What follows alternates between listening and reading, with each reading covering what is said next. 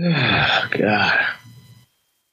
Yeah, I need to fucking go to the doctor tomorrow. God damn it. He's like, you got a month to live. Oh, fuck.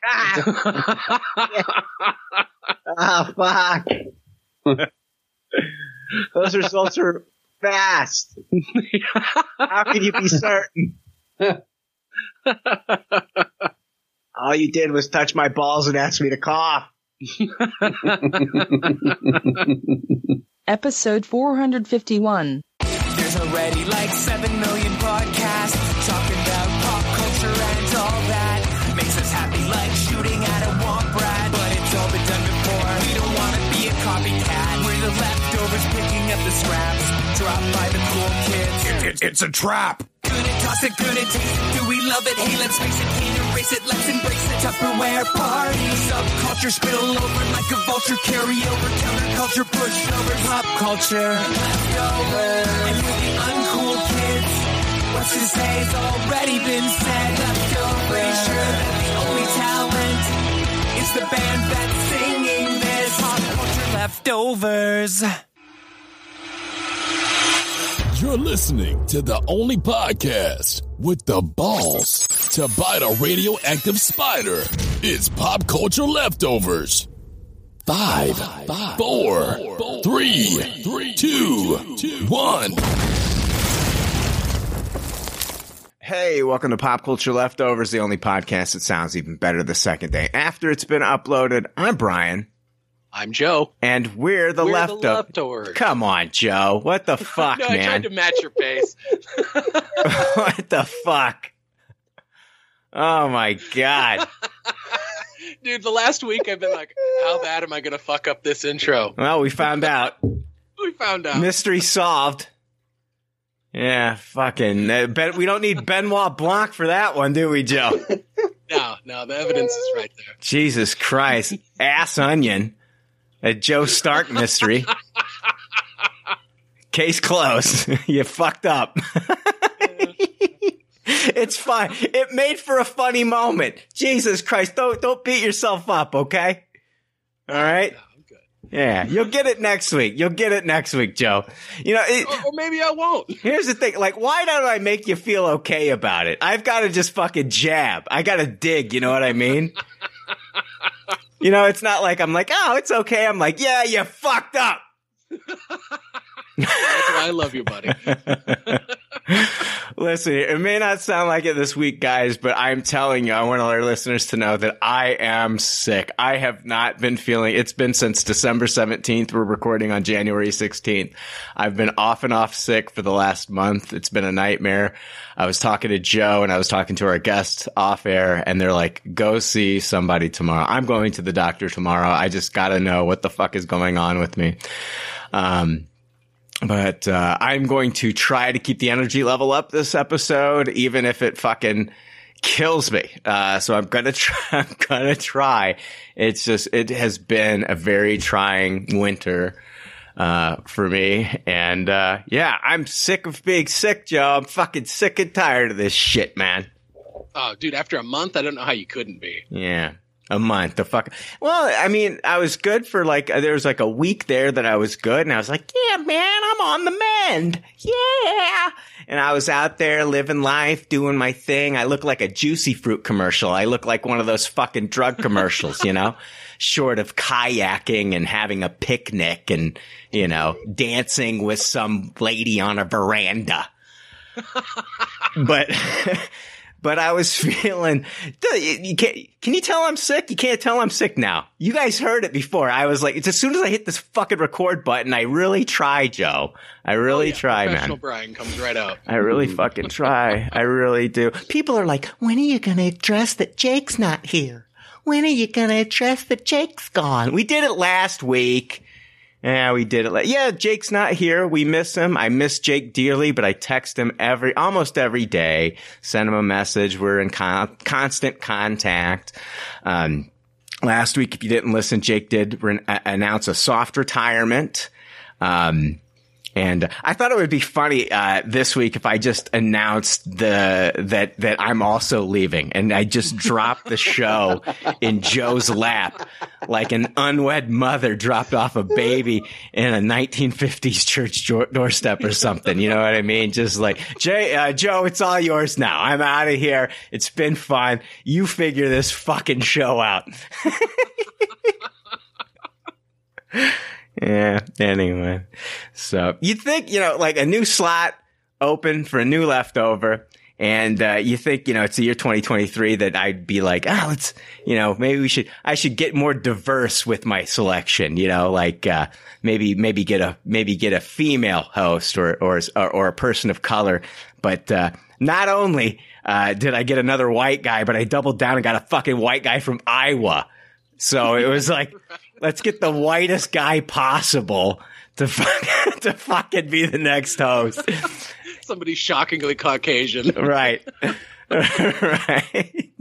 Like, my skin doesn't tan. Well, I got the eye. Do you burn easily, Joe? Perfect. Oh, I burn so easy, except for my forearms. My forearms get a nice golden tan, but everywhere else around me turns pink and then goes right back to white. Yeah, I know. It just, honestly, it was one of those things that just worked out with Joe's been on so many episodes. We have great chemistry. We've hung out so many times and done so many podcasts together.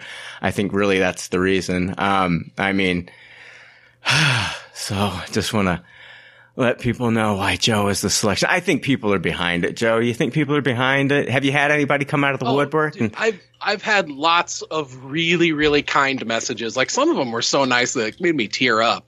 And not a single person has reached out and been like, you suck, you're going to tank the show, go stick your head in the oven and turn it off. Except for me. I was the only one that did that. The guy that brought you on board, I'm just like, you better not fuck this up, Joe. We're not alone. We got a guest. Let's bring him on. Let's talk about it. We got Chris Lowe from Volk. Welcome, Chris. Howdy, motherfuckers.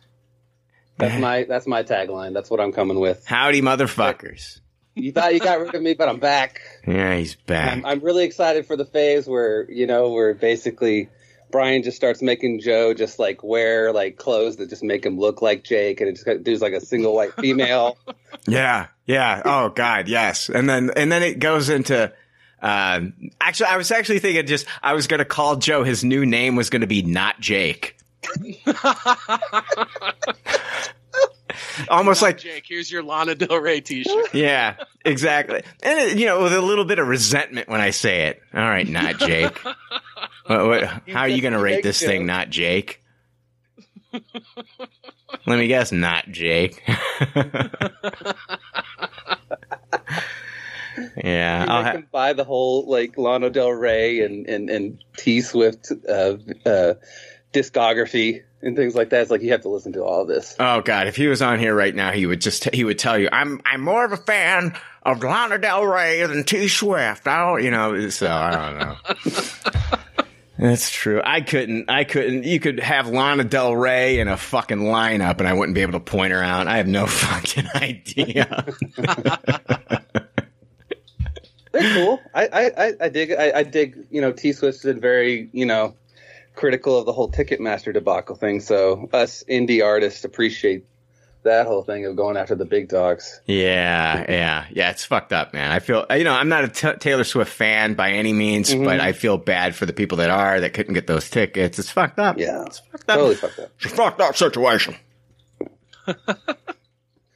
But interesting news. Did I tell you I'm sick? I'm really fucking sick right now. I am going to be fucking hurting tomorrow. Like just expelling all this energy that I have. Anyway, Chris, I know that you have a very special announcement. And with this announcement, Chris, Chris is like, I'm leaving Volk, and like Elliot has no idea. Like he's like surprise twist. Jake is joining Volk.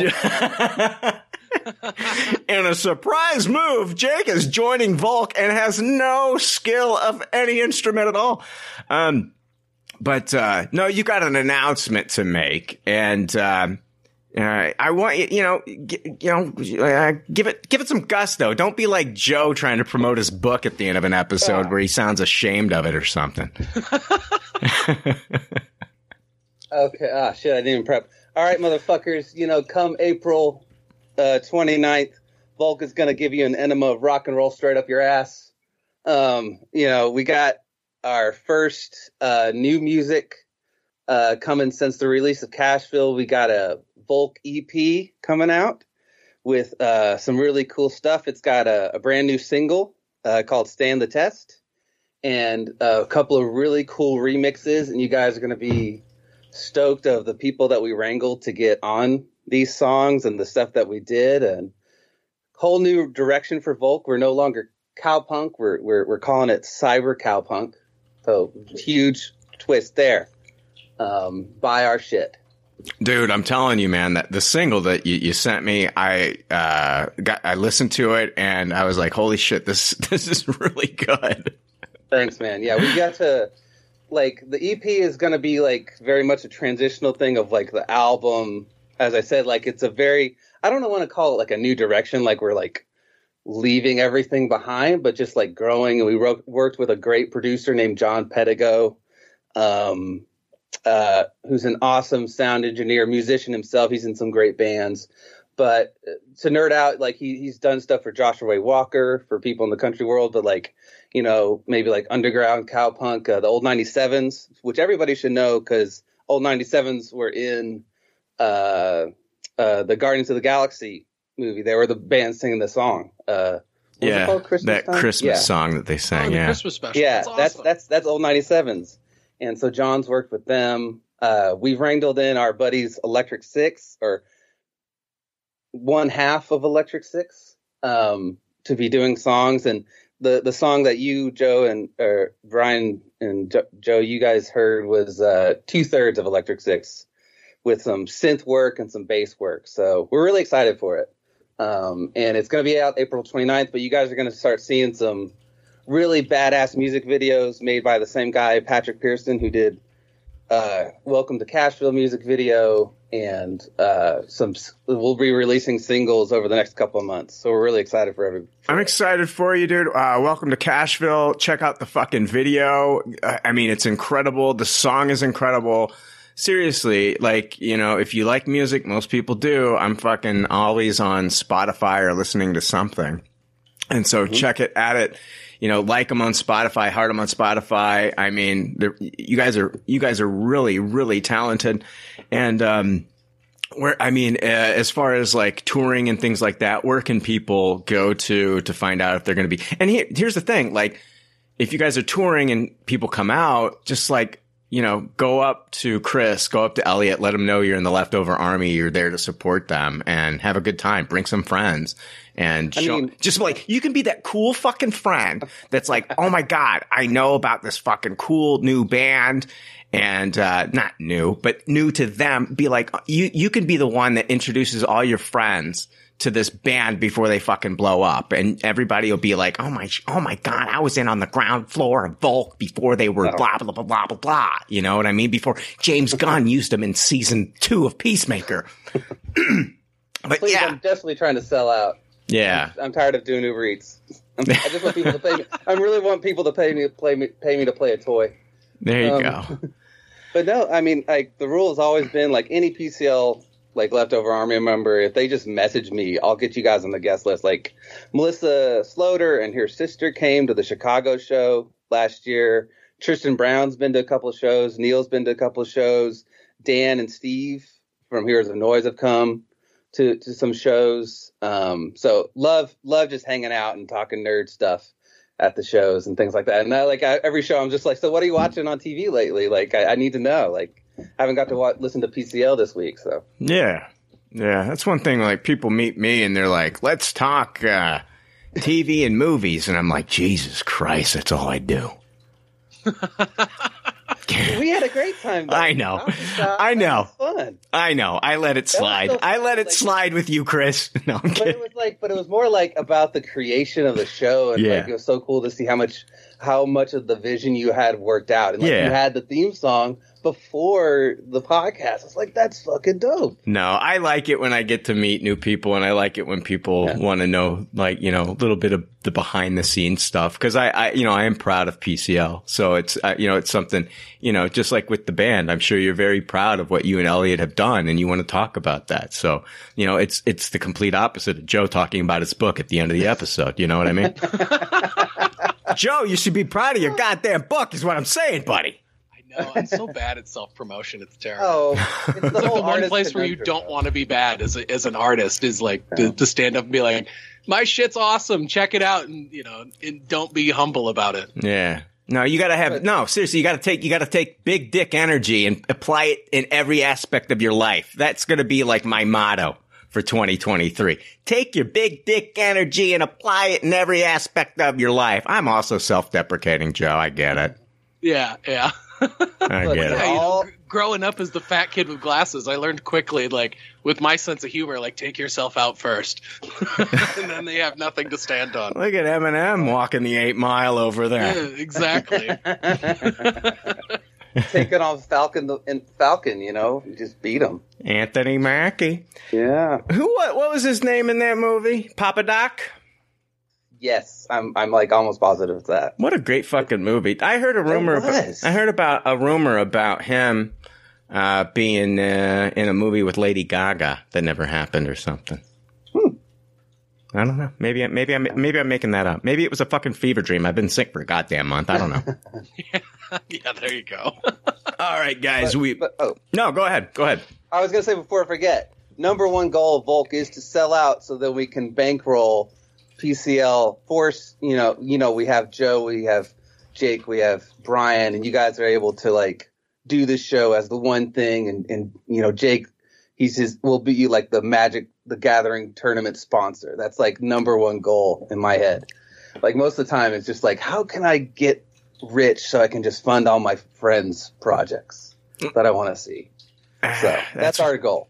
Yeah, let's be honest. As soon as you're gonna forget us. You're gonna forget us. You're gonna be on stage accepting some fucking Grammy, and you're gonna be like, I want to thank everybody but PCL.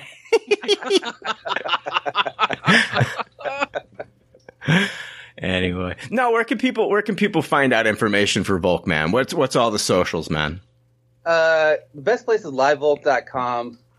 Don't just search Volk online. You'll get the weird German word and then probably some weird German porn or some shit. I was young. Bad joke. Sorry, guys. Facebook /LiveVolk. Instagram. See, I'm not a cool person. You can approach me. Instagram /Volk_band. Those are the two. We have a Twitter, but mostly it's just me talking to Brian and Joe and Kevin Shank. Yeah, Kevin Shanks, man. Gotta have him back on. Yeah, you do. He's a great dude. He was at our indie show. Last week, it was last week, talked about the Devotion contest, and now we're going to be going over the winners for the Devotion digital codes. And so, let's see here. All right. Remove name from list after drawing winner. Might as well just say Monica Garolins and fucking. Anyway, here we go. Number 1, Eric Marable. Hell yeah. I know, love that guy. Eric Marable, you win a digital copy of Devotion with Glenn Powell and Jonathan Majors. Number 2, Rob Forrest. Number 3, yeah. Paul Hart. Paul Hart loves that fucking movie. I'm so happy that he won. Yeah, absolutely. I swear I can take a screenshot of like this, that I'm fucking doing this. I'm not making this shit up. I'm clicking pick again and Paul Hart his name showed. I'm not playing favorites here, people. I hate all of you equally. Kidding. Ryan Bradshaw, number 4. And final winner, Kevin Boyd. Kevin Boyd, you win a digital copy. So 5 winners there. Kevin Boyd, Ryan Bradshaw, Paul Hart, Rob Forrest, Eric Marable, 5 digital copies of Devotion. And I've got a new contest. Going to go over the winners for this new contest next week. I've got 5 digital codes for a movie I hadn't even heard about, but it sounds really fucking good. It's from Paramount Pictures. A young gifted rapper. It's called On the Come Up. A young gifted rapper faces the dilemma on her way to stardom and learns it only takes one battle to change your life. Directed by Sanaa Lathan. On the Come Up stars Jamila C. Gray, Divine Joy Randolph, Lil Yachty, and Cliff Method Man Smith. Available to buy on digital or DVD now. It's rated PG-13 from Paramount Pictures, and I've got 5 digital copies I'm going to be giving out next week. I'm going to be putting out a On the Come Up tweet and On the Come Up Facebook post. All you have to do is share it on Facebook, retweet it on Twitter, screenshot that you did, send me proof to contest@popcultureleftovers.com with the title On the Come Up. And that's spelled C-O-M-E, not C-U-M. It's a different movie. Both equally good. I looked that up while you were talking about it. It looks incredible. It does. It looks really good. But On the Come Up. I'm actually really wanting to watch this movie now, Joe, after being... I'd never even heard of it, and then they sent me this, and I was like, I definitely am interested in letting our listeners have a shot at watching this one. It sounds very good, but excited that Method Man's in it too. Like, hell yeah. Dude, I've been a huge fan of that guy since I was like a teenager. Oh God, like, over half my life, like I've been like, fuck yeah, Method Man. So that's awesome. And he's like one of these rappers turned actor that are actually really fucking good. Yeah, yeah, he's actually a talented actor. He was fantastic. He's one of my favorite characters in The Wire. He was one of my favorite characters for that show. He was good in The Deuce as well. So, yeah. Dude's jacked, too. He's a total gym rat. Mm-hmm. Nice. Oh, man. I'm dying. After that amazing promo, I want to watch that movie. That was amazing, Brian. Thank you. I do what I can. Yeah. Man, it's almost like I do this every week, isn't it, Chris? Yeah. Like you got some practice. Yeah. So anyway, we're gonna get the good pop, bad pop, go over to the ship that we saw. But anyway, I was observing my cats one day. They were eating, like I think it was Rigby,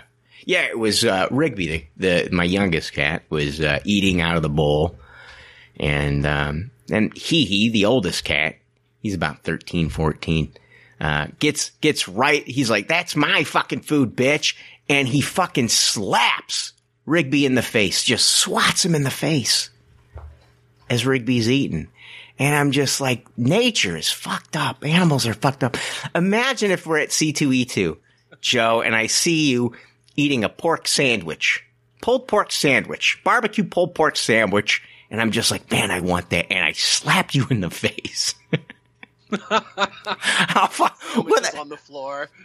Sandwich on the floor. That's fuck. I'd definitely cry. Both for the waste of a good pork sandwich and also the knowledge that my $10 pork sandwich is now on the floor. I know shit. Fucking $10 are going to charge at C2E2 for that fucking sandwich. It's fucking highway robbery. It'd be my second rule. It'd be cheaper to buy a pig and slaughter the pig yourself. I'm just going to bring pigs to the. I'm going to bring live pigs to C2E2 and just slaughter them up in the room. Oh no! Is he doing a Charlotte's Web cosplay? What is this? Yeah, what the Yeah, he's a spectacular pig, isn't he? Tomorrow he's gonna be a spectacular meal in my stomach. Anyway, cats are weird. I love them, but man, slapping another creature for food. It's fucked up. Like, how long had that been building up also where he's like, they're eating out of that fucking food bowl? Yeah, fuck Not you, bitch. Today, bitch. Not today, bitch. Bam! World star, you know? World star. Yeah, cats are wild like that, man. You just never know. You know, and in that capacity is like every one of them. And it almost seemingly doesn't matter how big the target is. They might, they might give it some slaps. Yeah. Yeah. Whew, boy, man. I think all my energy's gone. I think I hit the wall there, gentlemen. Let's just wrap it.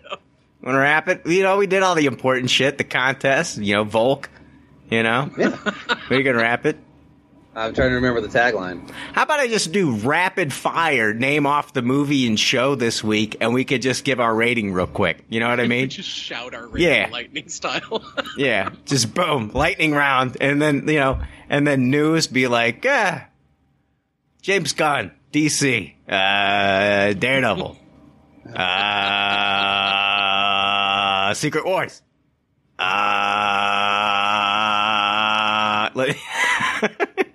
Just do it in short haikus. You can't use more than 7 syllables to describe each thing. 575. Come on. Yeah. Something like that. I don't know. I might have been an English teacher in another life and just forgot that basic fact, but whatever. That's hysterical. All right, you guys ready for the good pop, bad pop? Yeah. Oh, yeah. Well, it ain't coming. Well, yeah, I know. Well, I'm taking my good pop, bad pop, and I'm going home. Here, I just tricked you guys into watching this shit. Yeah. We're like in the sex scene for the drop. Let's get there. Not coming. Let's get there. All right. We're making jokes that make no sense. Here we go. It's time for good pop, bad pop. It's time for more leftover reviews with good pop, bad pop. Good drop, bad drop. Sorry, that was terrible. Yeah, we watched a movie called The Drop. We'll talk about it later. We do have a rating system. If this is your first time, listen to it. The rating system is simple. If the leftovers don't like something, they toss it. If they do like something, they suggest you taste it. And if it's brilliant, it gets a Tupperware rating. If all the leftovers love it, then it gets the pinnacle of success, a Tupperware party. All right, let's see here. Joe. Talk to me. You finally watched after fucking 3 decades. You finally watched. Fuck yeah, it's gonna come up. It's number 1 here on Good Pop, Bad Pop for me. You finally saw fucking Aliens again. Last week on the Tuppies, you said you hadn't seen Aliens probably since the 90s. I asked for Paul Reiser's best performance. You gave me his performance as Legend in The Boys Season 3 as the pinnacle Paul Reiser performance. You've seen Aliens. Talk to me. Are you, I mean, serious? No, I mean, I just want to know. I just want to know thoughts on the movie, and then you can tell me about, you know, Paul Reiser. If it doesn't live up to his performance in season 3 of The Boys, I'll accept it. But I'm curious. No, you guys weren't wrong. It was an incredible performance from him. It had been so long since I'd seen that movie. Like I was probably a preteen because I was young enough to where the first time I watched it, it like scared the shit out of me. Because when I was really little, I was really, really terrified of scary movies. Like even like the wolf creature from the Neverending Story. Like I'd run and hide behind the fucking sofa. And so we bought a new house when I was, what was I? Probably like 7 years old. And I remember watching Aliens with the neighbors and it scaring the shit out of me. And so I didn't watch it again until last week. And dude, it was fantastic. And what's funny too is now watching it as an adult that, you know, I've seen like legitimate scary movies. Like I was like, this isn't scary at all. I mean, it's got some really great, like, you know, tense moments in it, but really it's an awesome action movie. And yeah, I fucking loved it, dude. It was one where I looked up on streaming apps. I saw it wasn't or I looked it up on Just Watch. It wasn't streaming anywhere. And so I just said, fuck it. I've heard nothing bad about this. I'm buying it. And so I just bought the theatrical cut and well worth the price of admission, dude. It's a movie that I'm going to watch again. I've been slowly introducing my kids to movies from, you know, like 80s and 90s action movies and stuff like that. So I'm going to have to start on Alien and show them that one first. And from what I remember, Alien was definitely more of a scary movie, whereas Aliens is a much more action oriented movie. And so I think I'll still have to start and show them the first one first, and then we'll go into the second one. But dude, I loved it. It was, and you guys weren't wrong. Paul Reiser's performance in it was really great. It had been long enough since I'd seen it that I didn't really remember the nuts and bolts of his performance. But from what you guys were telling me, I was like, okay, this guy's going to do a heel turn at some point, and he's going to be a bad guy. Because when the movie starts out, you're really thinking that he's on Ripley's side. And yeah, it is absolutely not that way. And it was a fantastic performance for him. I will say his performance as the Legend was much funnier. but you know, his performance in Aliens isn't meant to be comedic. And it was a fantastic performance. And I remember when he first came on the screen, I was like, it'd been so long since I'd seen young Paul Reiser. I was like, holy shit, look at how young this guy is. Incredible. It was fantastic. I'm glad you guys shamed me into watching it. It was one of those ones where shaming has a positive outcome. Yeah. Because, you know, now I got to watch this awesome movie, and I own it as part of my digital library now, so I'll be able to go back and revisit it anytime I want. Yeah. Certainly sooner than 30 years.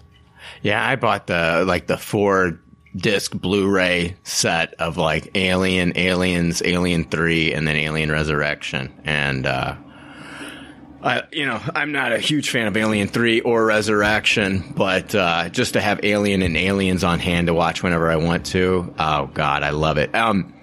Yeah, the scene where like the aliens are like right on top of them and they look at them and you can see them crawling through the fucking ceiling. It's just like, oh my God, so creepy. It's so good. And I just, Michael Biehn actually was not originally cast in the movie. They had cast a completely different actor. I was showing you and Jake the other day. It was the actor from Warriors.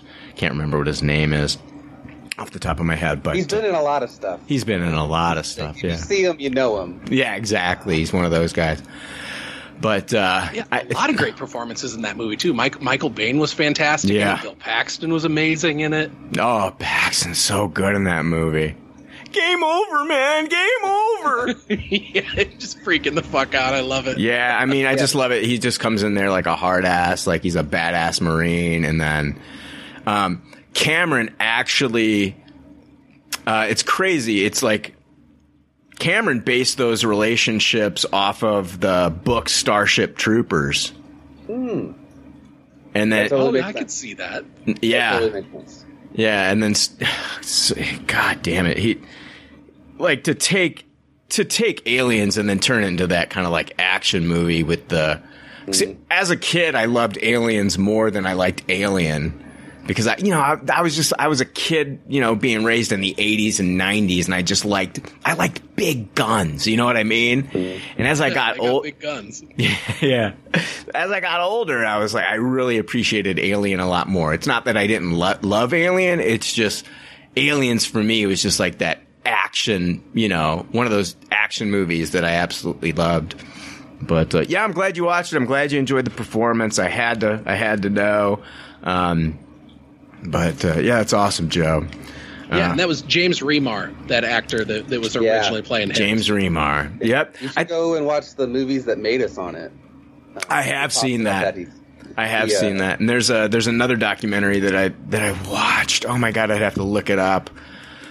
Another documentary that I watched about aliens. It's tremendous. I'd have to look it up. I don't know it off the top of my head. Anyway, Joe and I both watched a movie called New York Ninja. I was just on Showtime and I saw it, Joe, and the movie was originally shot in 1984 and they didn't finish it until 2021. This movie studio found it in their vault and they lost all the audio for it, but they had like all the film for it. So like they restored the film and then they had voice actors come in and, basically like record like their own script. They tried to stay true to it, but they also probably didn't know everything everybody was saying. And they tried to make, it's about, a sound technician for a news station becomes a vigilante ninja in New York City after his pregnant wife is murdered. And Joe, what did you think about New York Ninja? Dude, I said what the fuck out loud so many times watching this. Like, it's definitely a product of the 80s when you watch it. And you can tell the lead in it is a talented martial artist. He can do lots of really cool kung fu stuff, but just being the way that they did this movie, the fact that it was this old film that was shot in 84 and it just was never completed. And they had to do all this ADR to put dialogue in it. I found myself wishing they would have given it a little bit of the Kung Pao treatment and kind of leaned into the fact that this movie is just really fucking cheesy. I mean, it's a total 80s Kung Fu ripoff type movie. I mean, it's not good. Yeah. I'd go so far as to say that it almost makes American Ninja like look like The Raid. You know, like it's just not awesome. But there's parts of this where it's like, this is a fucking fever dream. Whoever wrote this, the villain in it is just fucking bonkers, absolutely fucking crazy. What about when the New York Ninja is fighting thugs while roller skating? Oh my God, I can't believe I forgot about that. Yeah, that was one of the what the fuck moments. I was like, is he wearing fucking roller skates? It was the dumbest shit I've ever seen. It was so bad. The choreography, it was so bad. I was just like, none of this that he's doing right now is possible. Like, this is just the dumbest shit I've ever seen. He hits the one guy in the back with like a throwing star, and the guy acts like he got shot and fell down. And it's like, no, dude, you got like a half inch of steel in your back. Yeah. You're angry right now. You're not dead. Yeah. This movie's ripe for a riff tracks. Oh, without a doubt. Oh yeah. It seems like a missed opportunity for a bad lip reading. Yeah. Like you could have made like a very silly. Well, and that's why I'm saying they should have given. Did you ever watch Kung Pao? I love Kung Pao. I love Kung Pao. It's what's his name? His last name's Odekirk. Not I have his set of All Thumbs videos. It's basically he takes. He takes. I remember you telling me about that before. Yeah, look it up. It's called All Thumbs, and he does Titanic. He does Star Wars, like the Phantom Menace. It's called the Phantom Thumb. He's got Thumbtanic, Bat Thumb, which is a Batman, and it's basically his thumbs have eyes on them, and then like a real human moving mouth on his thumbs, and he acts out these fucking. I own all of them. I own all of them on DVD, Joe. That's amazing. Well, for anybody who's unfamiliar with Kung Pao, they took like 3 different Kung Fu movies. Yes. And pulled scenes from a bunch of different ones and then superimposed this main character over the top of it playing this chosen one that has to go and fight this bad guy. And they made it really, really funny. They had to ADR, all the lines in it. And I just felt like this movie, it would have been perfect for that because you just watch it and the way they did it with like this really earnest take on it of, let's do this really seriously. It's like, well, no, you can't, because just watching this thing, I think even if it would have come out in 84, it still would have been a giant turd. Yeah. And the only way to improve this thing is to try and lean into the fact that it's silly. And so let's change the dialogue to make it funny and lean into that. And so it was a missed opportunity on their part. Oh, yeah. Yeah, I would agree. New York Ninja, I'm giving it a very low taste it. Yeah. I'd agree with that rating. I think a low taste it. The only reason I am giving it a low taste it and just not tossing this thing is the fact that like it is interesting seeing like this movie that never came to surface, and these guys did put in like the effort to get it out there, and it's just like this lost piece of film that they, that they found. And I thought it was a valiant effort, and there are some moments that are somewhat entertaining, but overall it's just, it's a dumpster fire. Oh yeah. And for me, it fits that category of it's so bad that it can be comedic. And so if you have some beers, maybe some other stuff, if you sit and watch this with a group of friends and just riff on it, you're going to have a much better time than like just sitting and watching it and taking it seriously. And the villain who can't be out in daylight, who's kind of like radioactive or something, and he's having sex with this woman and he's burning her back. That was the weirdest shit I've ever seen. Weirdest. Yeah, totally. Yeah. And it was like, okay, which one of this pool of actresses can we get to take off her shirt that has the biggest boobs? Yeah. It's the 80s trope. The 80s trope. That's like prime real estate for a Kung Pao of like just like 80s cop movie. Like they could just do that with a couple really bad films. I had you guys watch an animated show that I missed last year. It came out last year, and I was looking at some top 10 lists on the internet, and one of the lists, the writer talked about a new animated show that I'd never heard about called Smiling Friends, and so it's an adult animated show, and I was like, I've got to check this out. So it's on Adult Swim, and then Joe, you told me that you could watch them all on HBO Max.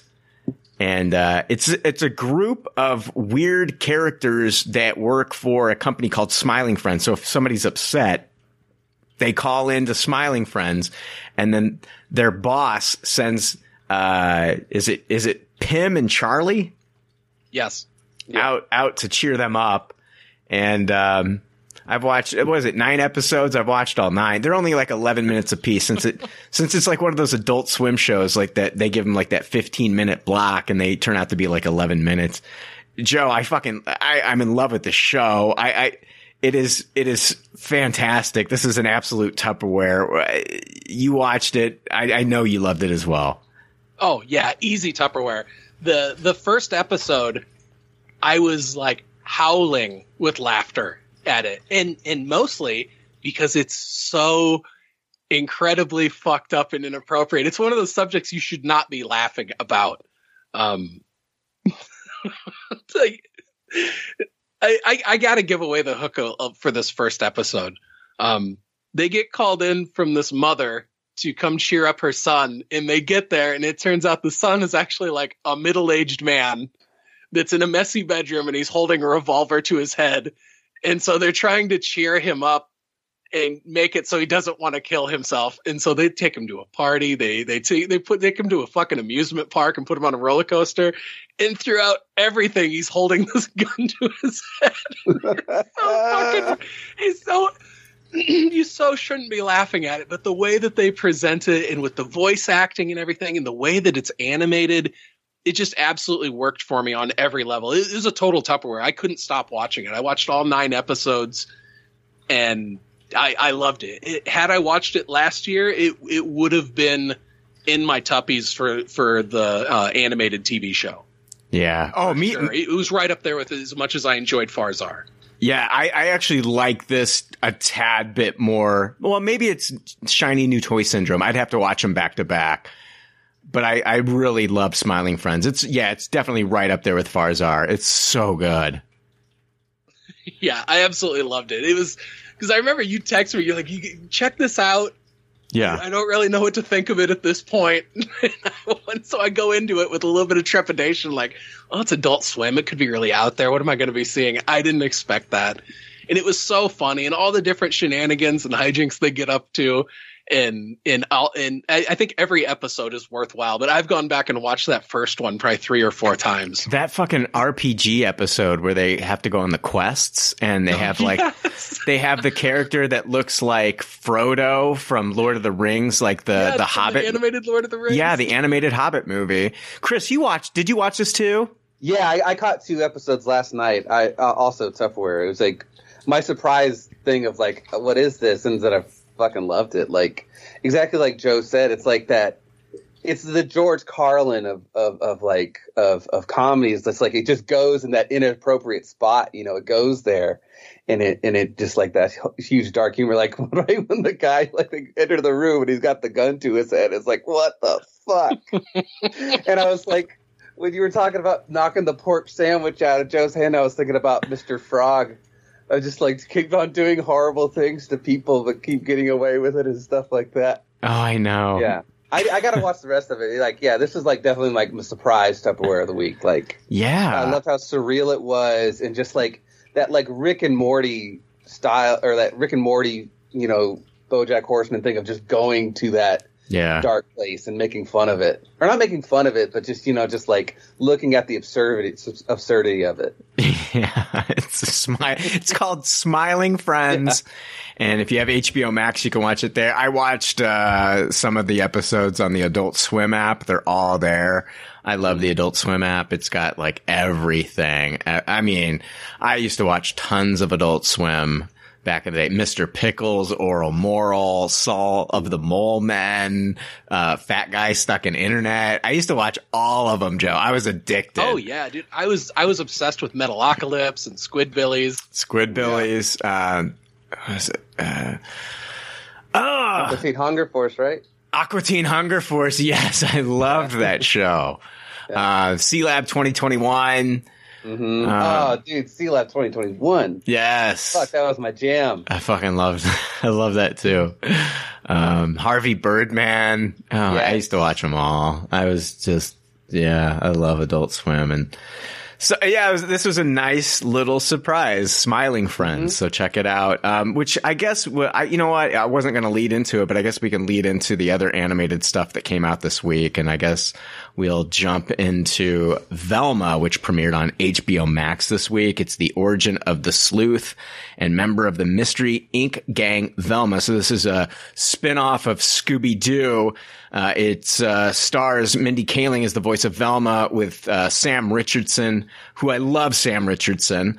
Constance Wu. I really love Constance Wu. And then Glenn Howerton from It's Always Sunny in Philadelphia. I love him. He plays Fred. I hated this fucking show. And I know everyone right now is hating it. And it'd be cool if I could be on here and be like, I'm going to go against the grain. I love this show. I don't care what people are saying on the internet. And I say it in that voice, which is stupid as well. But this show is terrible. Terrible. I watched the first episode and it was a chore and I was like, they dropped 2. I was like, there's no way I'm going into the second episode. I am done with this. I can't do it. It's just a disservice to the character. It's not funny. I hated this show. It's an absolute toss it. And, I feel like they were just like, I think that they were trying to go for like what they're doing in the Harley Quinn show with this, but it's just off. The comedy's off. It's just not good. I'm at a toss it. I have nothing positive to say about this one, sadly. Joe, what did you think about Velma? Yeah, I went into it with that same foreknowledge of, wow, the internet really fucking hates this. And I watched the first episode and, right off the bat, I was like, this just feels like it's just trying really hard to be funny and edgy. And I had that same vibe where I feel like this is kind of trying to be like Harley Quinn, and with a lot of the complaints that I've heard online is people saying that, this isn't Scooby-Doo at all. Why didn't they just make this entirely different characters if they're not going to be, honoring the source material? But that's one of the things that I love about Harley Quinn on HBO Max is that it is absolutely irreverent to the source material.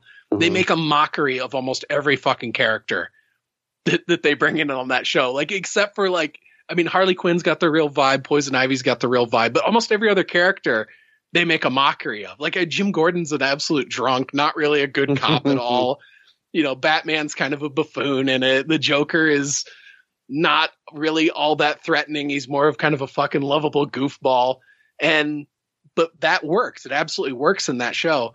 So I watched the first episode, and the first episode was like a low taste it for me, where there was a handful of parts in it where it kind of made me laugh, but it wasn't just a flat out toss it for me. And I watched the second episode, and the second episode actually had several scenes in it that made me laugh really hard. And so the second episode was a taste it for me.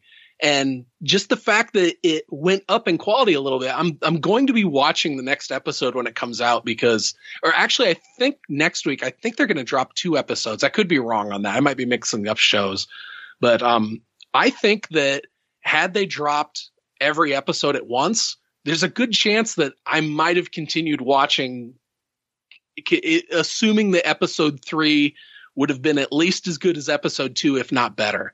But overall, it does feel like it's a huge miss. I don't see this show continuing on just because it's like the internet is just fucking piling on this show right now. I mean, it's got like maybe like a 8% or 7. less. Last time I saw it was a 7% on Rotten Tomatoes for the audience. Yeah, and there is like if you go through Reddit and look up posts on it, if you want to see people giving the show praise, you pretty much have to sort by like controversial comments.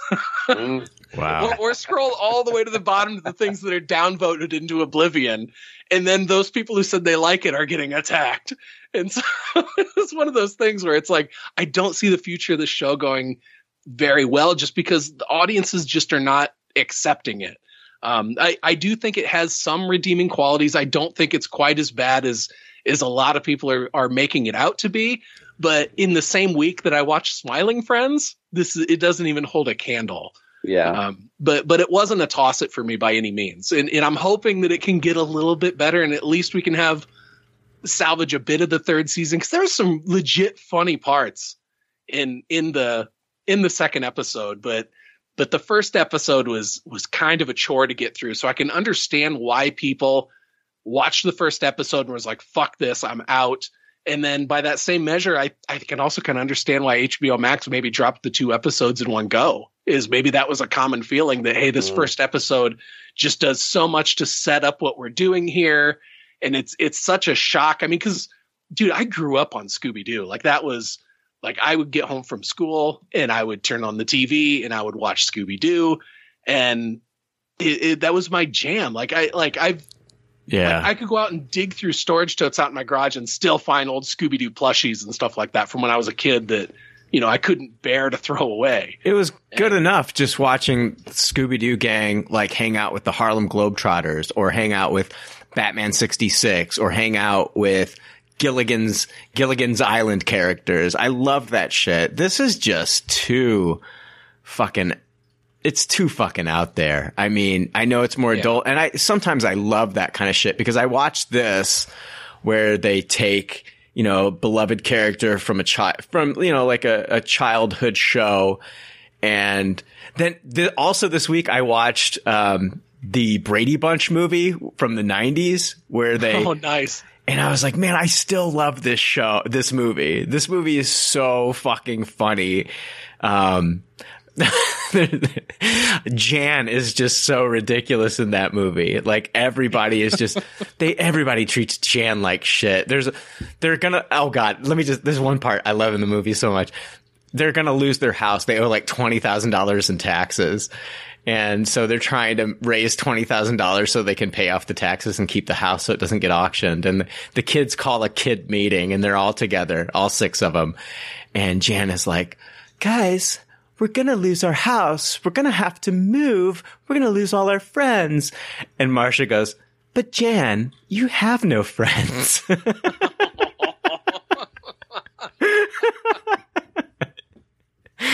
Oh, it's still funny. It's still funny. And I like how it's in like that 90s time bubble. Yes. You know, and they're seemingly still stuck in the 70s. Yeah, it's like you got like the kids from Clueless meet like, you know, the Brady Bunch. And they're still stuck in the 70s. It's so fucking funny. I love the scene where they run into Sam the Butcher in the middle of the night in the house. They're like, Sam, what are you doing? He's like, just delivering some meat. He's smoking a cigar. Oh, it's so good. It's so good. Oh God. And then at the end where they're all like in the different, you know, TV boxes and you can see them, they actually have like the real Mrs. Brady show up and and she's actually holding a thing of Wesson oil. She used to do the Wesson oil commercials back in the 80s. Anyway, Chris, see, Velma's so bad. I'm talking about the Brady Bunch movie. Chris, what did you think about Velma? Yeah, I'm probably pretty in line with like Joe. Like, I'll give it a taste it. I did find myself laughing at parts, but like you guys were talking about it, like it's trying to do the Harley Quinn, like almost Cobra Kai thing. But like, I know like with Harley Quinn, it makes fun of those characters, but like you know that the people making Harley Quinn and you know the people who make Cobra Kai are fans of the IP.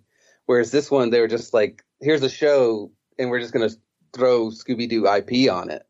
Like, I didn't even know that was Daphne at the beginning. So it's just like, there doesn't seem to be like that's like legit criticisms that I'm seeing is just like the characters, like we were talking like with Harvey Birdman, you know, like classic cartoon, is just like, I can still recognize that character and things like that. But with this one, it's just like, I mean, it's a taste it for me. Like, my fiance wants to watch it when she gets back, and I wouldn't be continuing it if she wasn't coming back. I did like it looked like it had maybe like the same animation crew as Venture Brothers in a little spots. I don't know, but it reminded me of that. Yeah, the animation's really similar to that in Harley Quinn. Like, you can see it in the way like they drew the faces on the characters and stuff.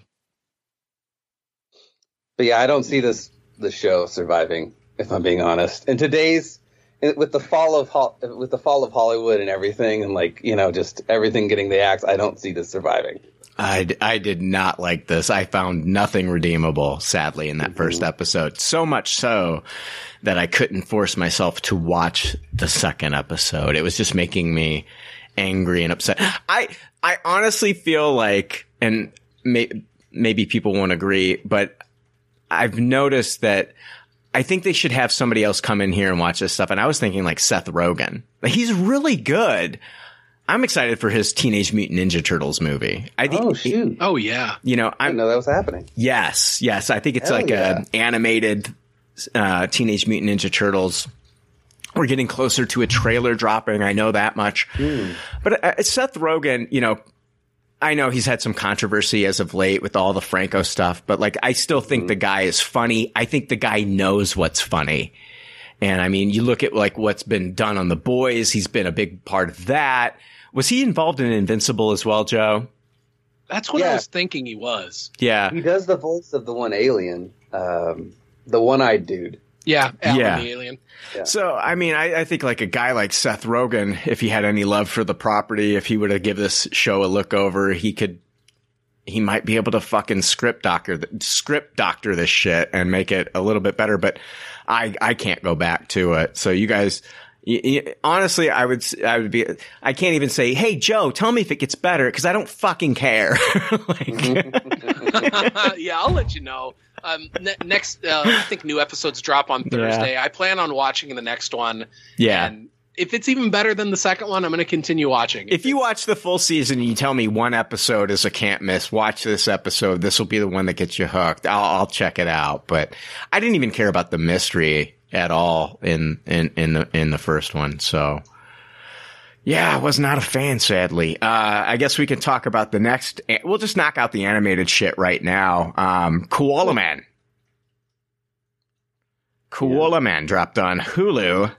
The series takes place in an alternate universe called Bush World, where the wreck of the Titanic never happened, indirectly resulting in the United States of America being destroyed, except Hollywood becoming an island. Australia becomes the world's superpower, and Nicole Kidman becomes its queen.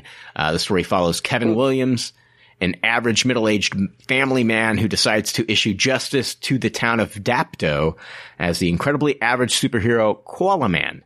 Possessing no powers and a simple costume, which is apparently enough to hide his identity, Kevin encounters a variety of evildoers that wish to do harm to his town. Kevin is joined by his family, who put up with his misadventures, including his down-to-earth wife, Vicky, his popularity-obsessed daughter, Allison, and his nerdy son, Liam, who secretly possesses psychic powers. And it stars Michael Cusack as Kevin Williams, Koala Man. He does a bunch of other voices in the show. We've also got Hugh Jackman plays Big Greg, and Jermaine Clement plays Principal Baswell.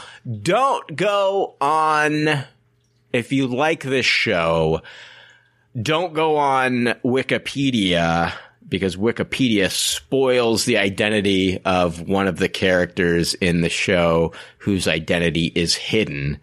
And they tease at the end of certain episodes, and I was spoiled to that today. But regardless, I'm not a huge fan of this show. Joe, did you say Michael Cusack is one of the Rick and Morty writers? No, he's one of the creators of Smiling Friends, and he does the voice of Pym. Oh, well, Smiling Friends is awesome. This show is very, very mediocre. I'll give it a middle of the road taste it. I'm not loving it.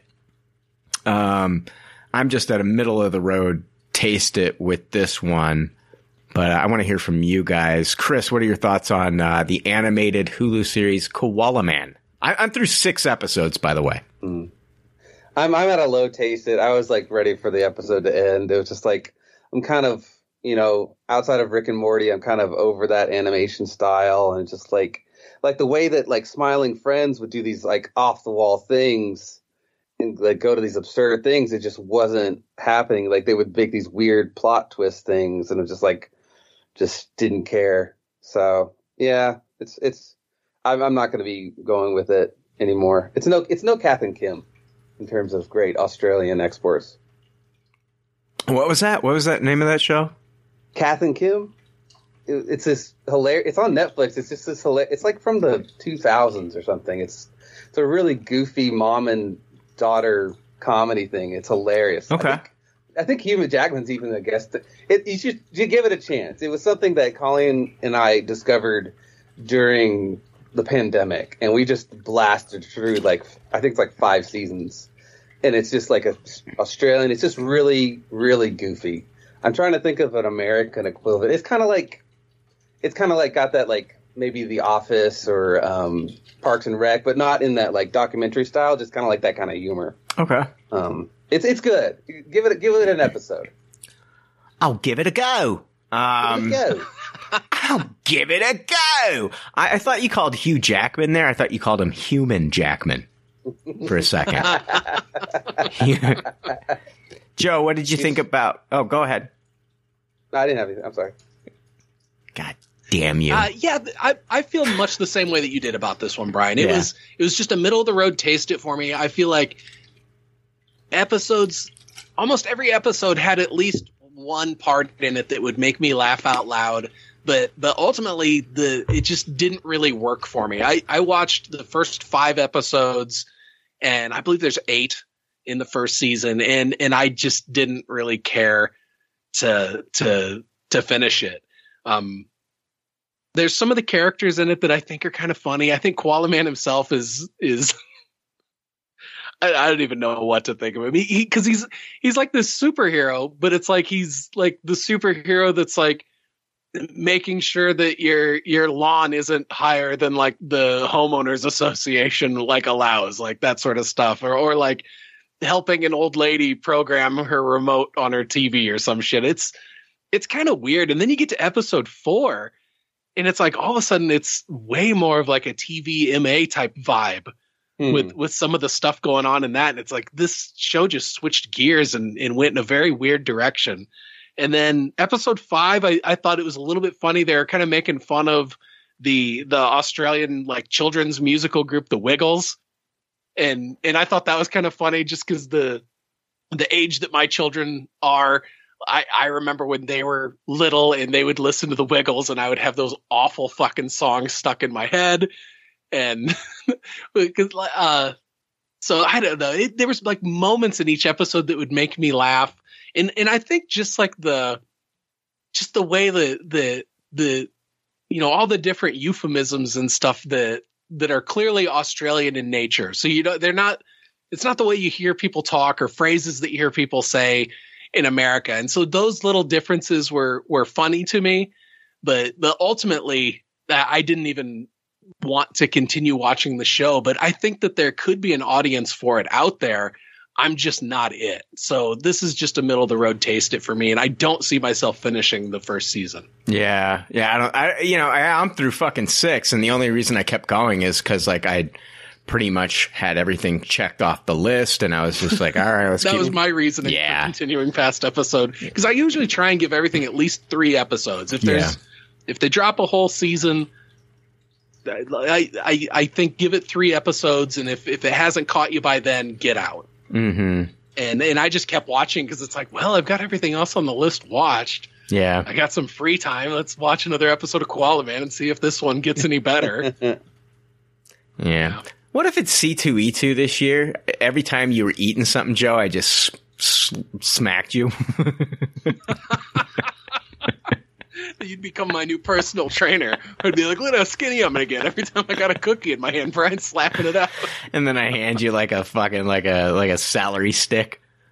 I feel like this is certainly not on. Yeah. So let's see here. You guys let me know when you need a break. Jake's not here. I don't want to, overstay my welcome and not give you guys breaks. After a while, you're just going to tell Joe, like, just ask for a break right now. No. We went to I think we all hopefully we got a chance to go to the theater this week. I did. I actually started halfway through the movie. I started feeling like shit, but I still finished it. Went to the theater this week and I saw Megan. Megan is a marvel of artificial intelligence, a lifelike doll that's programmed to be a child's greatest companion and a parent's greatest ally, designed by Gemma, a brilliant roboticist. Megan can listen, watch, and learn as it plays the role of a friend and teacher, playmate, and protector. When Gemma becomes the unexpected caretaker of her 8-year-old niece, she decides to give the girl a Megan prototype, a decision that leads to unimaginable consequences. It's directed by Gerard Stone, screenplay by Akela Cooper, stars Allison Williams and Violet McGraw, with Amy Donald physically portraying the character Megan and Jenna Davis voicing the character. And so basically at the beginning of this movie, you have a young girl named Katie, and her parents are involved in a car accident. They die. She is now going to live with her aunt, Gemma, a roboticist who works for a Seattle-based toy company called Funky. And they make these almost like these Furby dolls, and all the kids love these Furby dolls. And she invents like this new, like, childlike, this robot that looks like a young girl that has artificial intelligence that will listen to your child and be its friend. And with Katie going through the death of her parents, she starts to form the bond with this robot, and this robot's very protective and of Katie. And I was surprised when I first saw the PG-13 rating. I thought that this was going to be an R. But that aside, I really did think it was a fun movie. I'm going to give it a high tasted. I really did enjoy this movie quite a bit. I like the character of Megan. I was surprised at how much I liked it. I do think that the third act, like, I saw what was coming. Like, I knew what was coming. It was kind of paint by numbers for me. I saw what was coming. I saw, how the final battle with this, doll was going to how it was going to play out, but still enjoyed it quite a bit. I'm going to give it a high taste. Joe, what did you think about Megan? Yeah, I'm right there with you. It's a high taste it for me as well. I liked the movie way more than I thought I would. I figured I was going to go in and it was just going to feel kind of like just like a ripoff of Chucky. And it really wasn't that. It was more kind of amalgam of like Chucky and the Terminator and I don't know, probably like a handful of other movies. It just felt like it felt like kind of like a stew of a handful of other things I've seen before. And I like the way they pulled it off. The little girl played by Violet McGraw, she played the young Nell in The Haunting of Hill House on Netflix, and she did a really good job in it. The whole look of Megan was so creepy, and I loved the way that they pulled that off in the film, where at first glance people would see this doll, with this little girl and be like, oh, it's two little girls, and they do a double take and they get this look of horror on like a mix of like awe and horror on their face of like, what the fuck am I looking at here? It's like Uncanny Valley, like in the physical. And it just really worked the way that they slow built it with this robot slowly gaining more and more knowledge and then realizing that, I don't know if I really give a fuck about anything in this world except this little girl. And I don't know, it really worked for me. I liked the performances in it. I liked the tone it set. it'll be interesting to see if it does well enough to where if they give this some sort of sequel treatment, I'd be interested to see where it could go. It did well in the box office, man. I mean, some 33 reports. million. Yeah, it did really well. I think Cost $12 million to make. Yeah, I think some reports were saying it beat out Avatar that week. I don't think it did, though. I think Avatar's been on top for the past 5 weeks. Yeah. So, yes, Jake owes me $20, everybody. Now, one thing I will say with this movie has nothing to do with the movie itself, but I had the first. Well, it started out as like a negative theater experience, like the worst that I've had in years, to where I'm sitting there, the movie starts, and the way that the movie starts, it starts with like a commercial that's like in the world of this. But you know, the way that trailers go these days, it's like, is this a real commercial? Is the movie even started yet? And I always have my antisocial seat that I get every time in the theater. I try and get the topmost row, clear over at the end, usually right at the top of the stairs, because then there's only the opportunity for one person to sit next to me. Otherwise, I got the wall next to me.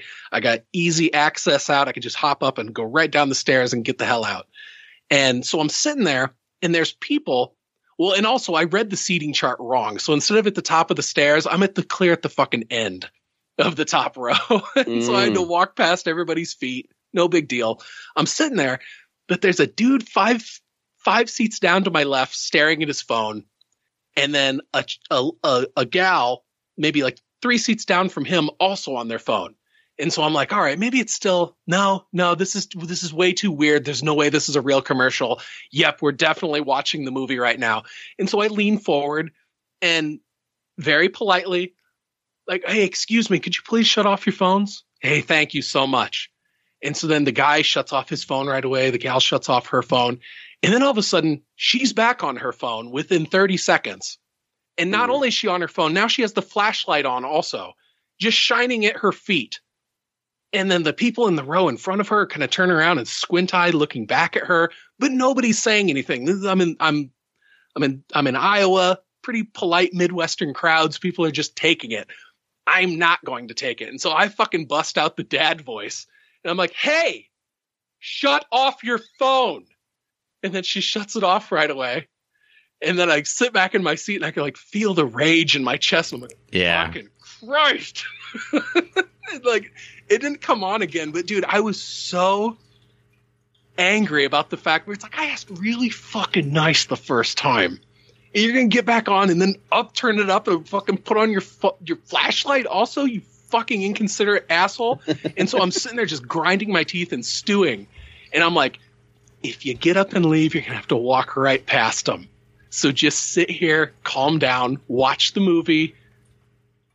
And I found my happy place and ended up really enjoying the movie. But dude, for the first 15 minutes, it was just all thoughts of death and murder. It takes a lot to push me to the point where I will yell at a stranger. I didn't yell. I raised my voice, and I didn't drop any cuss words in the second time. If I would have had to said something a third time, I would have gone full fucking psycho, and it would have been me leaving the theater and getting a voucher to come see it again, because by that point, it would have been like, oh, Crazy Joe's here. Nobody likes Crazy Joe. You can see the whites all around his eyes. And so... See, Joe, the way that you use your dad voice is how you got to sell your novel, though, at the end of this episode. That's how you do that. Buy my fucking book! You know? I don't like that. I will end you! That version of me is intense. I have a much better time being the affable, jovial guy, but dude, I'll tell you what, man, you push me too far and I'm going to turn into a fucking prick real fast. I forget what movie I was watching, but I was at the movies and it was like there's like a 50-year-old woman and like a 70-year-old a 70-year-old woman, and they start talking during the trailers. That's fine, whatever. Talk during the trailers. And then movie starts, though, and they're still talking, and you can hear them. And I'm on the other side of the theater, and you can hear them.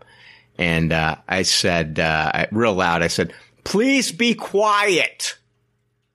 And they stopped, and then they started talking again. And that's when I bust out, hey, shut up! And then after the movie ended, a guy approaches me and he's like, you know what? I just want to thank you for telling those ladies to shut up. Another time, I went and saw Fighting with My Family. I actually had to see this twice because, Joe, it was one of those things where I did blow up in the movie theater and I had to leave. These girls were running in and out. It was just like social hour. Like they weren't there to see the movie. These teenage girls were just there to fucking talk throughout the entire fucking thing. And they kept running in and out and talking, running in and out and talking. And I blew up at the end. I had had enough. I stood up and I said, shut the fuck up.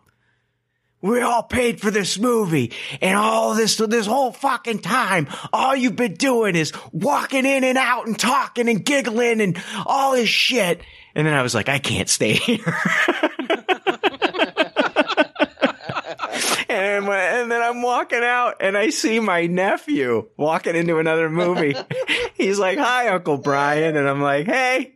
And I just walked out like I didn't create a whole scene in the movie. I probably cussed out your girlfriend. I don't know. I have no idea. Oh, yeah. It had gotten so bad at the Marcus Theater where I usually go to with apparently teens coming in and doing that sort of stuff. Yeah. That they implemented a new rule there to where if it's any showing after 6 p.m. and you're under 18, you have to have an adult. Yep. Like an older adult, or I guess it would be an adult. You got to have an adult with you. Yeah. And yeah, but it's like anymore, it's like if you're going and seeing something, you know, maybe like with the 3D upcharge or something, you're paying close to $20 for a movie ticket. And it's like, you know, for some people, maybe they don't give a shit. They're just coming here with a group of friends and they want to have fun and throw popcorn and shit. Not me. I'm a 42-year-old man. I'm coming to the theater because I want to enjoy a theater experience. And if you're going to be an immature fuckwad that's going to mess with that, I'm not going to be able to take it. And it's going to, oh man, like I wouldn't say that I have a short fuse, but in certain instances I have a short fuse. And that was one of them. Where it's like, come on, dude, when we went and saw Bill Burr, I was grinding my teeth because I wanted to turn around and tell the people behind us to shut the fuck up with their stupid social commentary. Where it's like, nobody gives a fuck about your opinion of his jokes. Do you think there's $8 for these seats? Shut the fuck up. Do you think there's people listening to this episode that are like, get back to the content. Stop bitching about your experiences, old man. Fuck that. I think you still have your nemesis, the giggling man. Oh my God. I recorded him. I recorded his giggles. I went and saw I gotta play that on an episode. You gotta make that a bumper. Joe, you've got to remind me. I didn't you've got to remind me. Write it down. I'll write it down with the contest winners so it'll go to you in a picture message. I think I've picked him up. I have to go back and listen to it, but I saw Spoiler Alert in Springfield and he was there. And we're talking about like a movie where a gay man is dying from a terminal illness and his boyfriend. No. Yes. And this guy laughs uncomfortably throughout the entire movie. Like, now I feel good. Like maybe he has like some sort of condition or something. He's gotta be. But when something is like not funny, but he still wants to make the noise, he'll go, yeah, dude, that's a terrible nemesis to have. I think I've drowned it out, though. I think I've drowned it out. I'm so used to it that I think I've drowned it out now. It's like living by the train tracks. Like it wakes you up the first couple nights, but after a while you can sleep through a train. I feel like, I've hit that point with him where it's just part of like the ambient noise or something, you know? It's like I can handle it, you know? Oh. God, I'd probably be focusing on the fact that I want to throw him on the railroad tracks. Actually, he's going to be next week's guest on the podcast. It'll be a great one. Make that a bumper. And I just had the realization, it's bittersweet with Jake, soft retirement, but don't we, whenever we want to, now get to listen to the awesome Star Wars bumper?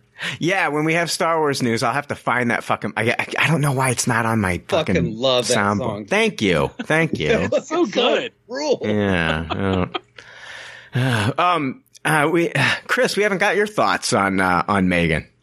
Oh, Megan. Yeah, I think I had so much fun. I didn't expect to have. It was total Tupperware. I just loved how it like embraced what it was.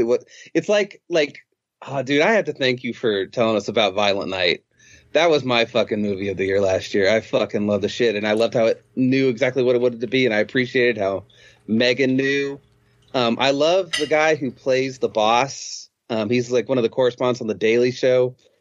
What's his name? But I love that actor and that comedian, and he just was killing it. And yeah, Tupperware for me. I had so much fun, and I was also thinking, maybe the PG-13 thing, like connecting dots or calculus, or for Blumhouse, was they realized that they had kind of like a Gen Z hit, so they wanted to get that demographic in there. I'm not upset with it. I think it was the right choice. I think it was good. I think it was fine as a PG-13 movie. I think they used their F-bomb really well in the movie. So yeah. That dance was really catchy. I took the time to make a TikTok video with a Volt song on it. Yeah. With that creepy ass dance that Megan has in the hallway. Oh, I love it. That's funny. There's what's that podcast that I love so much? It's called The Town with Matt Bellamy. It's about Hollywood show business shit. And he talks about it. I was like, yeah, this is just a genius move to do that dance. Like they intentionally put that there because they wanted people to make TikTok videos of it. Yeah. Just like the whole what's it called? Wednesday dance. Oh yeah. I still have not seen the Wednesday dance. I have no idea. I haven't watched the show at all. Oh, that seems fantastic. Yeah, I just couldn't get into it, Joe. I know it's like a huge hit. I couldn't get into it, but I'm glad it's a hit. I'm glad people are going to get a season 2. And I do love Jenna Ortega. I think she's fantastic. I think she's really good. She made that show what it was. Yeah. I mean, it's not a perfect show by any means. I think the character design on the monster it's almost like first attempt at Sonic the Hedgehog CGI bad, but there's other stuff in that show that made it what it was, and really it comes down to Jenna Ortega's performance. You should almost just look up on YouTube and just watch the clip of that dance because it is pretty good. Okay, yeah, I'll check that out. Did she host SNL? Oh, that I do not know. I haven't watched SNL in a long time. If she didn't, she needs to. They need to get her on SNL. Oh, for sure. With the popularity that she's got now, if she hasn't already done it, she's on the short list for sure. Yeah. Mm-hmm. That's Megan. Highly recommend. Doggone on Netflix, based on it's a movie based on the true story of a father and son who repair their fractured relationship during a forced hike of the Appalachian Trail to find their beloved lost dog. Another synopsis says, when his beloved dog goes missing, a young man embarks on an incredible search with his parents to find him and give him life-saving medication. So the dog has some sort of like an illness or something like that where he needs to have this medication once every 30 days to live. Otherwise, without it, the dog can die. And so you've got this guy Fielding who's in college, and he's like, I just don't know what I'm going to do with my life. And he's gone there all 4 years. He's about to graduate. All of his friends have jobs and lined up after they get out of college. And I just don't know what I'm going to do with my life. And like, he's going to, he's going through like a breakup. His ex-girlfriend is now with somebody else, and he's feeling like he needs something. So he like tries to fill that void by going to like a shelter and getting a dog, and he gets this dog and he names the dog Gonker and loves the dog. Very sweet dog. I think like that was probably my favorite part of this movie was the actual dog. The dog's performance was fucking great. I thought the dog was, I loved the dog. But ends up going out on the trail with his buddy, and the dog sees a fox. The dog likes to live. He doesn't put the dog on a leash, and the dog sees a fox, and his buddy says, "Oh, look, a fox! Go get him! Go get him, Gonker!" And the dog never comes back. And so it's a race against time to find the dog, because you got to find the dog within 30 days, or the dog could die from this condition.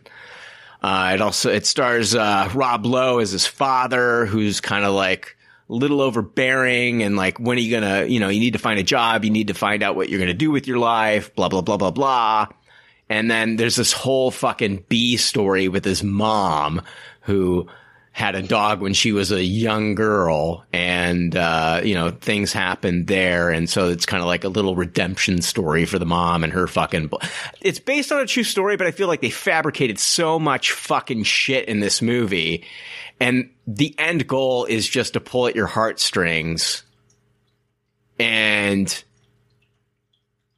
I think if you have a dog or you love a dog, like this movie's going to hit you at the end. It hit me. I mean, at the end a little bit, because, I had my dog Benny who passed away. And I think like it just reminded me of my dog at the end. Other than that, this movie is terribly acted.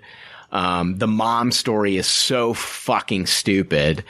There's the scene with the bikers where they're handing out flyers to see if they can, get people to spread the word about, Gonker being missing so they can track this dog down. And there's a scene with some bikers in this that is so ridiculous and terribly acted.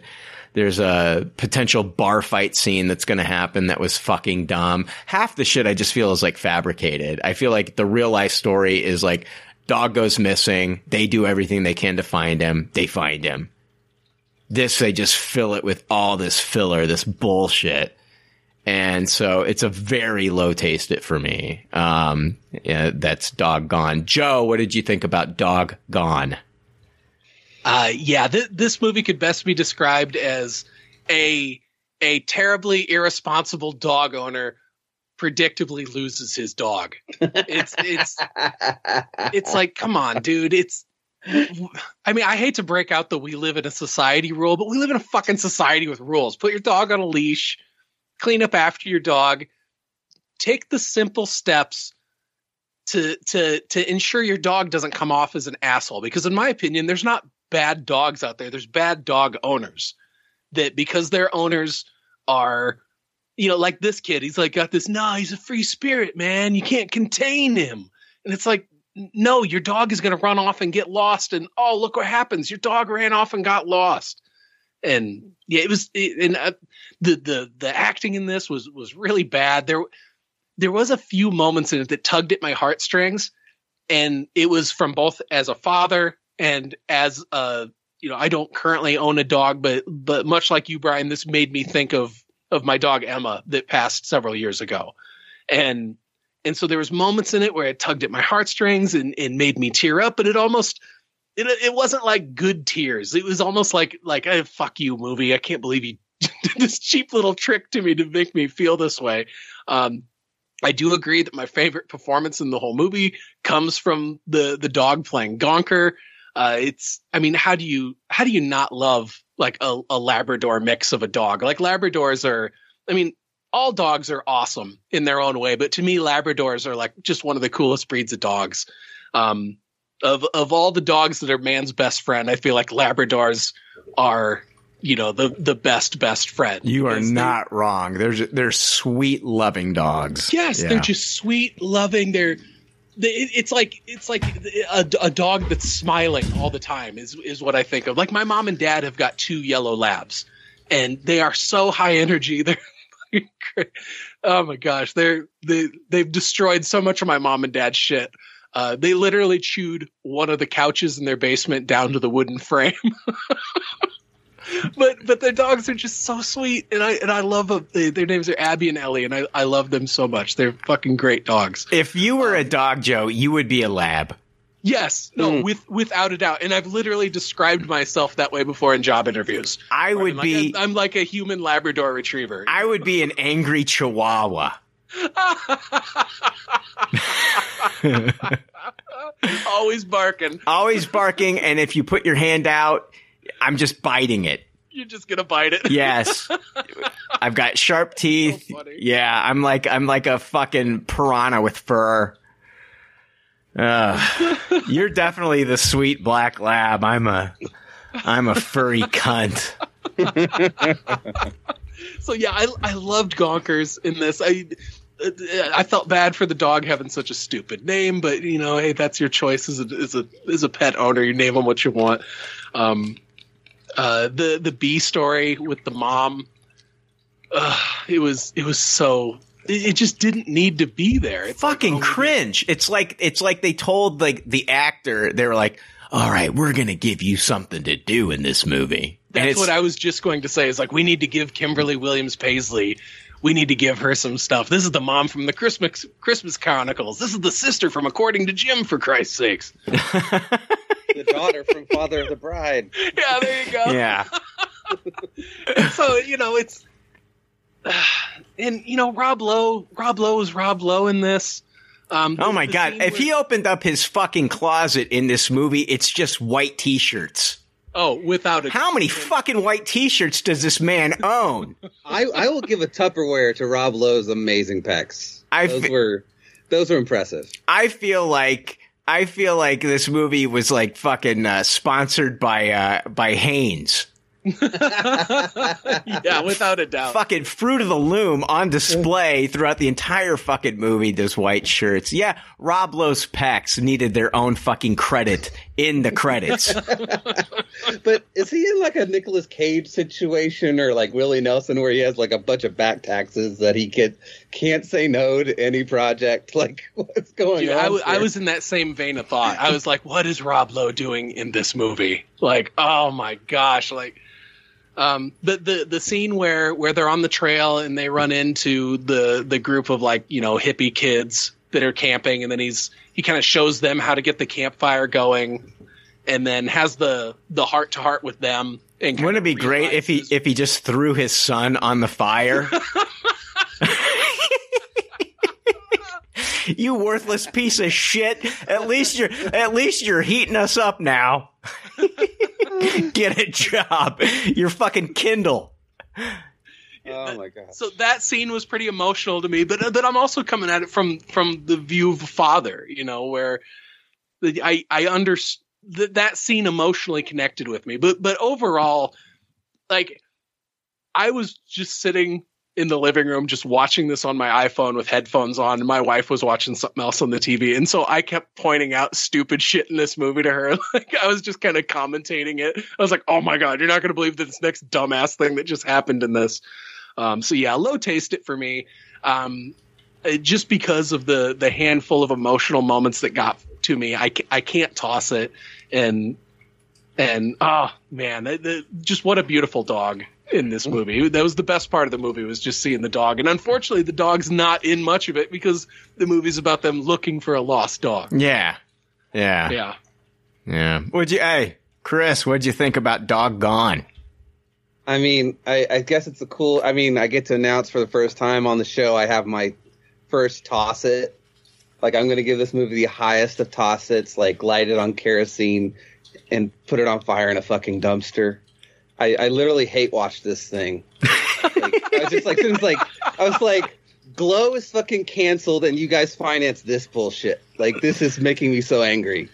Like, I felt myself becoming like a boomer conservative. Like, it's like, this kid needs to get a fucking job. I started watching Fox News. I was yelling at kids and movies. No politics.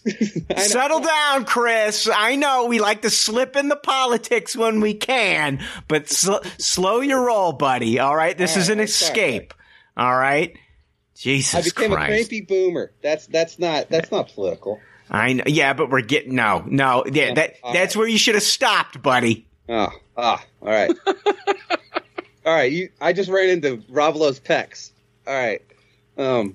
But God, just like, man, I did start to get like maybe like a little bit meta watching of like, maybe this is some like sort of like weird everything everywhere all at once, like generational forgiveness vibe thing of just like trying to go through that, especially with the weirdness with the mom in those cutscenes. But yeah, God, I hated this film so much. Chris went out. It's been a long time. Chris went out and kicked the dog. I did. In the face. I yelled at kids on the lawn. Chris fucking he kicked the dog in the face after this one. Yeah, man. He made a trip to the pound and kicked the dog in the face. Don't do that, people. No, don't do that. No. Yeah. It's not a good movie. It's not a good movie. It's designed to hit you in the feels for like, it's like the one big scene at the end, and it's just designed that way. Everything else is just filler bullshit. The mom story's crap. So yeah, let's jump into the next thing that we're going to talk about here. Can we take a quick break? Yeah, there we go. Timed it perfectly. All right, not Jake. We're going to take a break.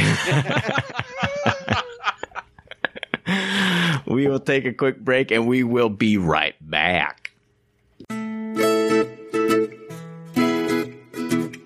Hi, I sound like Morgan Freeman. I bet most of you do some online shopping with Amazon. It's just so easy. I myself logged in today to buy adult diapers. No, I'm not embarrassed. I have zero shame, and I really don't give a fuck what you think. I'm at that age. You'll get here too one day. And don't think that you won't, you naive asshat. One day you too will be just like Jamie Lee Curtis and shitting your body weight in Dannon yogurt, and the next thing you know, you'll be on Amazon ordering adult diapers saying, holy shit, that freckled face fucker was right. Anyway, the whole point of this is to tell you that PopCultureLeftovers.com has an Amazon shopping link. What that means is when you click on the link from their website, it helps the show. It doesn't charge you extra at all. You just shop like you regularly would, and Amazon takes care of the rest. It's easy and convenient. Just like these diapers. I literally blew up this diaper while recording this ad. #truth. All right, hey, we are back. If you guys are wondering why we haven't talked about The Last of Us, it's because we're going to be doing a Last of Us podcast. We're going to start recording, I believe, Wednesday, so you should get the episode on Thursday. But we're going to start that. It's going to be myself, Joe. Jake is coming back for that. Billy from the Reality Guys, and then Melissa Sloter from the Wild Pretty Things podcast. We're all going to be talking about those episodes. And so I'm excited to talk about The Last of Us and expect that episode to drop on this feed on Thursday. Also, we're going to have a separate feed for other people to find it. I would love it if you would actually subscribe to the other feed as well. It helps, it helps us on the iTunes rankings. And so, yeah, please. And then leave us a review. I'd really appreciate it. But, we'll get started with that this week. Looking forward to talking about it. I have seen the episode. I'll talk about my experience with The Last of Us when we record. So definitely check that out. I've also been watching The Circle season 6. Got one more episode left of that. And then I just started Too Hot to Handle. I haven't been watching the latest season. I don't know why I love that show, but I do. But I'm watching Too Hot to Handle. I love my trashy reality TV. Anyway.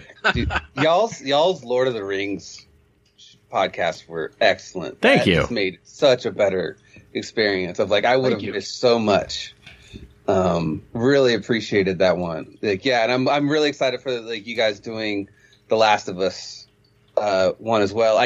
I had a weird experience with Last of Us. My best friend in Berlin played that every day after work when we were teaching, and I'd just watch him play it, and I love the story. So I've been excited. I'm so excited for the show. I watched it last night. But I'm excited for y'all's takes and stuff like that and go deep in that world. Yeah, I haven't seen the first episode yet. Oh, really? I'm probably going to watch it right after work tomorrow. Yeah. Dude, it's the Chernobyl dude. It's the Chernobyl guy. Oh my gosh. Oh yeah, I've been really looking forward to this one. Yeah. Super stoked to do deep dives of it and really get into the nitty gritty of it. Not familiar with the games. Joe, your audio is fucked. Oh no. Yeah, hold on. Talk again. Okay, hey, really familiar? Yeah, you're fucked. Not familiar with the game? Yeah. Okay, let me hang up and call right back. All right. Yeah, Joe's back. Sounds great. You sound great, Joe. Yeah, sell I us know your what's novel. up with that. Yeah, sell us the novel. Yeah. Speaking of apocalyptic zombie stories, I Become Death. iTunes. Fuck yeah. Audible. Let's talk. If there ever was a reality competition series that was made for Joe, that could either go like, Joe, I know you have a passion for this particular thing. It's either going to be something that you love or something that you despise. I'm curious to hear your thoughts on HBO Max's new competition reality series, The Climb. It's presented by Jason Momoa and legendary rock climber Chris Sharma.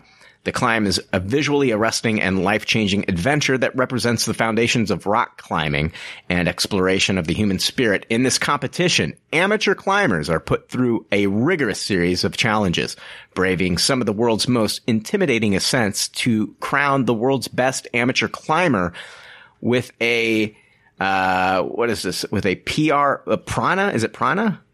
Yeah, it's a Prana sponsorship. $100,000 Prana sponsorship. Yeah, Prana-sponsored climbing career and $100,000 cash prize.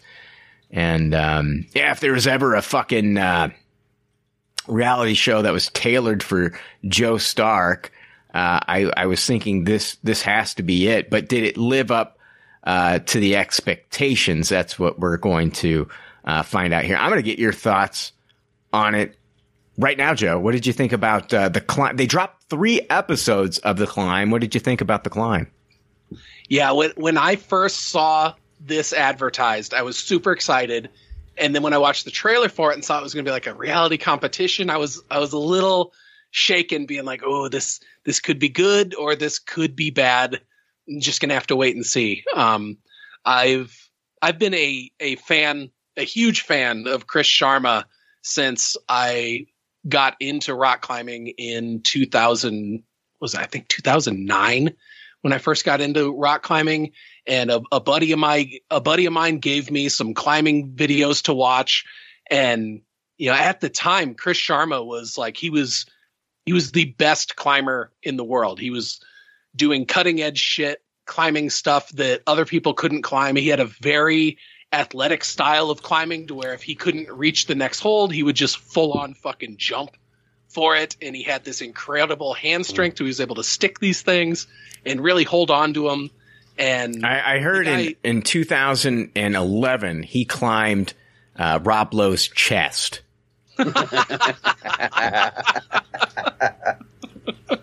For sure, there was a bunch of ladies in the 80s that got the first ascent on that. Oh. Sometimes inappropriately in the 80s. But yeah, I've been a huge fan of Chris Sharma for forever. I mean, the guy he's really aspiring. And when they say, you know, they put his title card up on it and they say Chris Sharma climbing legend, they're not kidding. I mean, the guy he's a legit climbing legend. And you just look up videos on YouTube if you want to see him doing some amazing shit. Look up like Chris Sharma Witness the Fitness, where it's a very young Chris Sharma. He's got long dreadlocks and he's climbing this horizontal roof, the sandstone roof that's down in Missouri. And it's just fucking incredible, this shit that this guy's able to do. I mean, it looks like superhuman to see people climbing on a professional level. And also with Megan Martin, I loved her, seeing her in American Ninja Warrior. She's an absolute beast. And I've known for a long time also that Jason Momoa and Chris Sharma were buddies. I've seen lots of videos of them hanging out together and climbing together in Spain. I didn't know how far their relationship went back. I didn't know that that Momoa has been climbing since he was a teen, and that's when he actually met Chris Sharma at a climbing trip in Waco Tanks down in Texas. I thought that backstory was really cool. I hope as the series goes on, we get a little bit more of Jason Momoa. Right now, it feels like they just filmed a handful of shots of Chris and Jason just kind of hanging out and talking, climbing like around Chris's house in Spain. But I mean, who knows? Maybe as it goes on, we'll see. But that's one of my notes, Joe, is like, I wish that Jason Momoa could be there for the challenges. Yeah, but for real. I thought about it. I thought, how much more nervous would you be not only to be in like the presence of like this rock climbing legend, but you've got Jason Momoa watching you as well. And so, and I think, yeah, that would definitely up the nerves with filming. I think that they had to just knock out the Jason Momoa scenes in these episodes because of his probably availability for the show as well. For sure. The guy's got to have a hectic schedule. But they clearly brought him on board to get eyes on the show. You just having his name. I agree. Yeah. That was the same feeling I had from it. That he's involved to bring a little bit more of a big name to it. And but really now your mom's watching The Climb. Your mom wants to climb Jason Momoa, so she's like, okay, I'm going to watch The Climb because it's, it's Jason Momoa. Right. So. Oh, yeah. But yeah, so did this show live up to my hype? Like, absolutely. They did such a good job of showing the range of emotions that a climber can go through. I mean, these climbers are highly stoked to be there. Number one, they're climbing in front of Chris Sharma, which is got to be fucking wild to like just be in the presence. I mean, Brian, this would be like if you went to a basketball camp that Michael Jordan was putting on. Yeah. It's like Michael Jordan, basketball legend, Chris Sharma, climbing legend. I mean, they're right up there with, people that you think of, like if you name like who's the best climber ever, a lot of people are going to tell you Chris Sharma. Just like with basketball, people would say Jordan. And this is that level. And the one bit in there where Sharma tells the guy that, hey, you didn't go for that hard enough and I lost a little bit of respect for you. I would fucking die inside. Could you imagine Michael Jordan telling you that, like, I lost a little bit of respect for you today, Brian? Like, how would that make you feel? I have that dream literally every night when I go to sleep, Joe. So, I mean, like, Sharma being there, like, really legitimizes this, like, on the climbing level. And the first episode, they're deep water soloing in Mallorca, Spain, and I thought that was really cool. I've personally never done any deep water soloing. It looks fun, but in the second episode, they're sport climbing, and that was my bread and butter when I used to climb. And so when it's showing these people, and they're roping up at the bottom of the climb, and they're talking about how full of nerves that they are. And you can see it in the way that some of these people are climbing. You can see that they are just scared shitless. And that's all real. I mean, the range of emotions that you go through from the bottom of a climb to the top of the climb, and working through self-doubt and overcoming fear. And like when that one gal in the third episode gets to the top of that boulder and she just breaks down crying, it's like that sort of shit happens because, I mean, your body and your brain tells you to feel fear as a self-protection means. And your body innately knows that when you're hanging onto the side of a cliff, whether you're roped up or there's pads under you or water under you, your brain is still telling you you are in a very, very scary situation right now that you might die. And so that's what makes rock climbers like Alex Honnold, who can shut that off and do that shit without a rope and not get sketched out. That's what makes him so special and so odd, because it's like you're not feeling a basic human emotion of like mortal terror, when you're in these places. And the sport climbing episode 2 is my absolute favorite because it really showed that range of emotions that these climbers go through. I've already got my climbers that I'm really rooting for. That younger dude that's in his 20s, I think his name's Brad. Maybe he's great. I like him. Yeah. Oh, dude, so scrappy. When he's off route on the top of that deep water solo, but you can see him just fighting, and he's just, he's like, I'm not going to give up. He's like this just scrap. I kept calling him Scrappy Fighter Climber to my wife. I was like, go Scrappy Climber. Like, this guy he's fighting for it. And oh man, I fucking love this show. I was so happy they dropped 3 episodes. In the third episode, they go out bouldering, which is climbing shorter stuff lower to the ground with just ground pads and people spotting you to make sure you don't land on your head. I did quite a bit of that back when I used to climb all the time. And I mean, this show is, I don't know, I just feel it. And also, dude, my palms were just absolutely sweaty from beginning of episode 1 to the end of episode 3. Like, I was right there in feeling with these people that are in this competition and the amount of pressure that they're under.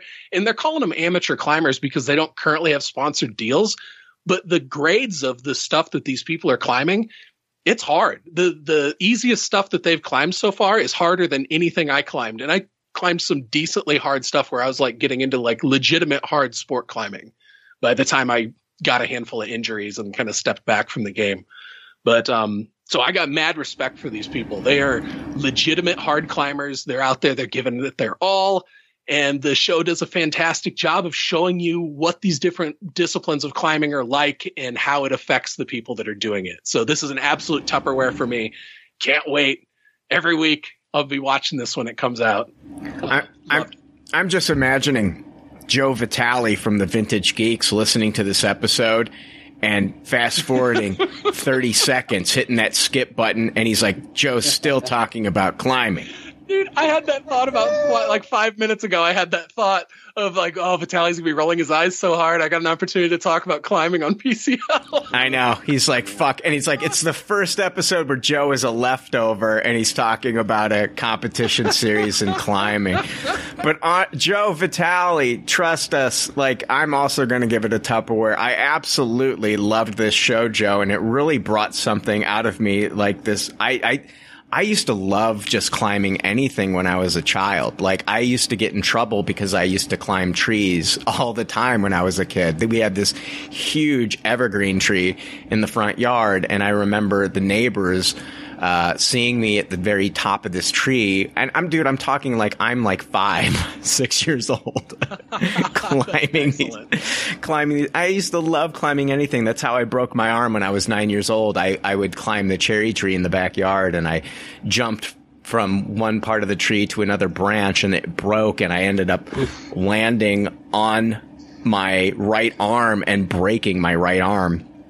And actually, my head was very close to the base of the tree. They said if I would have landed a couple of inches closer to the base of the tree, that I would have snapped my neck and probably died. Oh, that's scary, dude. That's a scary close call. Yeah, but as soon as it healed, I was back up in the trees. Of course. But it brought something out of me. I was thinking to myself, like, oh my God, I need to fucking, like when Joe's ready to go climbing or do something, I need to make a trip to Iowa, and I need to go out there. And the bouldering episode, I was like, man, that looks fun. And this looks like it's very fun. Like, I would never want to do anything serious like Alex Honnold or something like that, but I would want to push myself to see if I can, like, you know, do some of this stuff, you know, and I really enjoyed this series. The first episode, I thought it was brilliant. It literally leaves you on a literal cliffhanger. Like, I was just like, this is insane. Like, the episode, it kind of ends and you have to watch the next episode to see if they made it to like the summit. A literal cliffhanger on the first episode. You've got just a different blend of climbers too, from young to old. You have the lady who's like 53 trying to get back into it. You know, she was really good. She was at the top of her game. Badass too, dude. Yeah, man. And I was like, oh my God, they have a black guy in the series that's a climber. He's like, when I first saw this, he was like, this is some serious white people shit. And he's like, but he's like, he loves it. He loves it. And, you know, I like how they do the elimination round as well. Like, the two climbers that hit the lowest, that don't go as high as everybody else, they are sent to an elimination round where they have to battle it out. And whoever, you know, doesn't get as high as the other person gets knocked out and eliminated. And so you've got all these different, the one thing that I wish they would have kind of done is I wish I could have connected with these climbers on a different level. I wish I would have seen them outside of it. I wish they would give us a little bit more background on them, but you kind of get that, I think, as the series goes. You see, like, you know, the one guy calling his brother and trying to get support. So it does happen, but they're just doling it out. I'm just used to these competition shows, some of these competition shows where you get to see like them back at home in their life and stuff like that. And you get to connect with them. You get to see their personality outside of the competition. But other than that, man, I think it's a fucking great show. I really like it. I can't wait for episode 4. I see that it's going to drop on the 19th, and I'm ready for the 19th. I'll be watching episode 4 as soon as it drops, Joe. This is a Tupperware for me. Chris, what did you think about The Climb? Yeah, I guess I got to be the odd man out for this one. Probably just, I feel like the way you guys are talking, it seems like it's kind of like if you have the interest in it, you can get invested in the show. Like, for me, it's just a low taste it. Like, I kind of was disappointed. Like when I watched the trailer, I thought it was like Jason Momoa and this like legendary climber going around the world and doing all these crazy climbs. I was like, oh, cool. It's like a Chris Hemsworth's Limitless thing or something like that. So I was a little disappointed about that, and just I've never really been into competition shows, so that was a kind of a nix. And like, it just kind of for me was like, because I was thinking as I was watching, it was like when we watched the last time I was on, we watched the Bubba Wallace, what was that called? The docuseries. Yeah. And I really liked how it broke down the racing parts of like, you know, like this is how you make turns and this is all the things that you're thinking about. And there were certain times like where it felt like very esoteric of like, I don't really know why they're like, it would have been cool for me if like, I was also disappointed like with Jason Momoa not being in it that much. Like it would have been cooler if there'd been like take times of like, this is this move in this type of topography or things like that of what you wanted to be thinking about. And he's like demonstrating it. So for me of like letting me kind of like understand it, just kind of like, or just like, even like breaking it down is like, yo, you think it's easy to do this. Like, how many pull-ups can you do? Cause you're probably doing this many pull-ups essentially is what I would imagine. It's like, you have to have insane upper body strength to do that stuff. So I think it's probably just like, for me, like in my interest, it would be like low taste it, but I'm sure like if it's like something that you're into, it's probably like gold. What it seems like it's for you guys. Yeah, I'm really into it. I guess you got to be into competition reality series, which I love, you know, I haven't watched it lately, but I used to be really into like Top Chef. You know, I was a huge fan of Toddlers and Tiaras. I'm kidding about that last one. Never watched an episode, and I think the whole toddler pageant thing is just sickening. Anyway. I only do like the dumb things like, what's that one, the Best Bomb Shelter Show? Or what was that called? Armageddon or something like that? What was it? Like, with like preppers or something? Doomsday Preppers. I thought that show was hilarious. I think Hoarders should be a competition show. Yeah, like who's you know, let's take Hoarders, but make it a competition show. Yeah. Or 23 buckets of human feces in their basement. Exactly. Yeah. Who can make it 25? Yeah.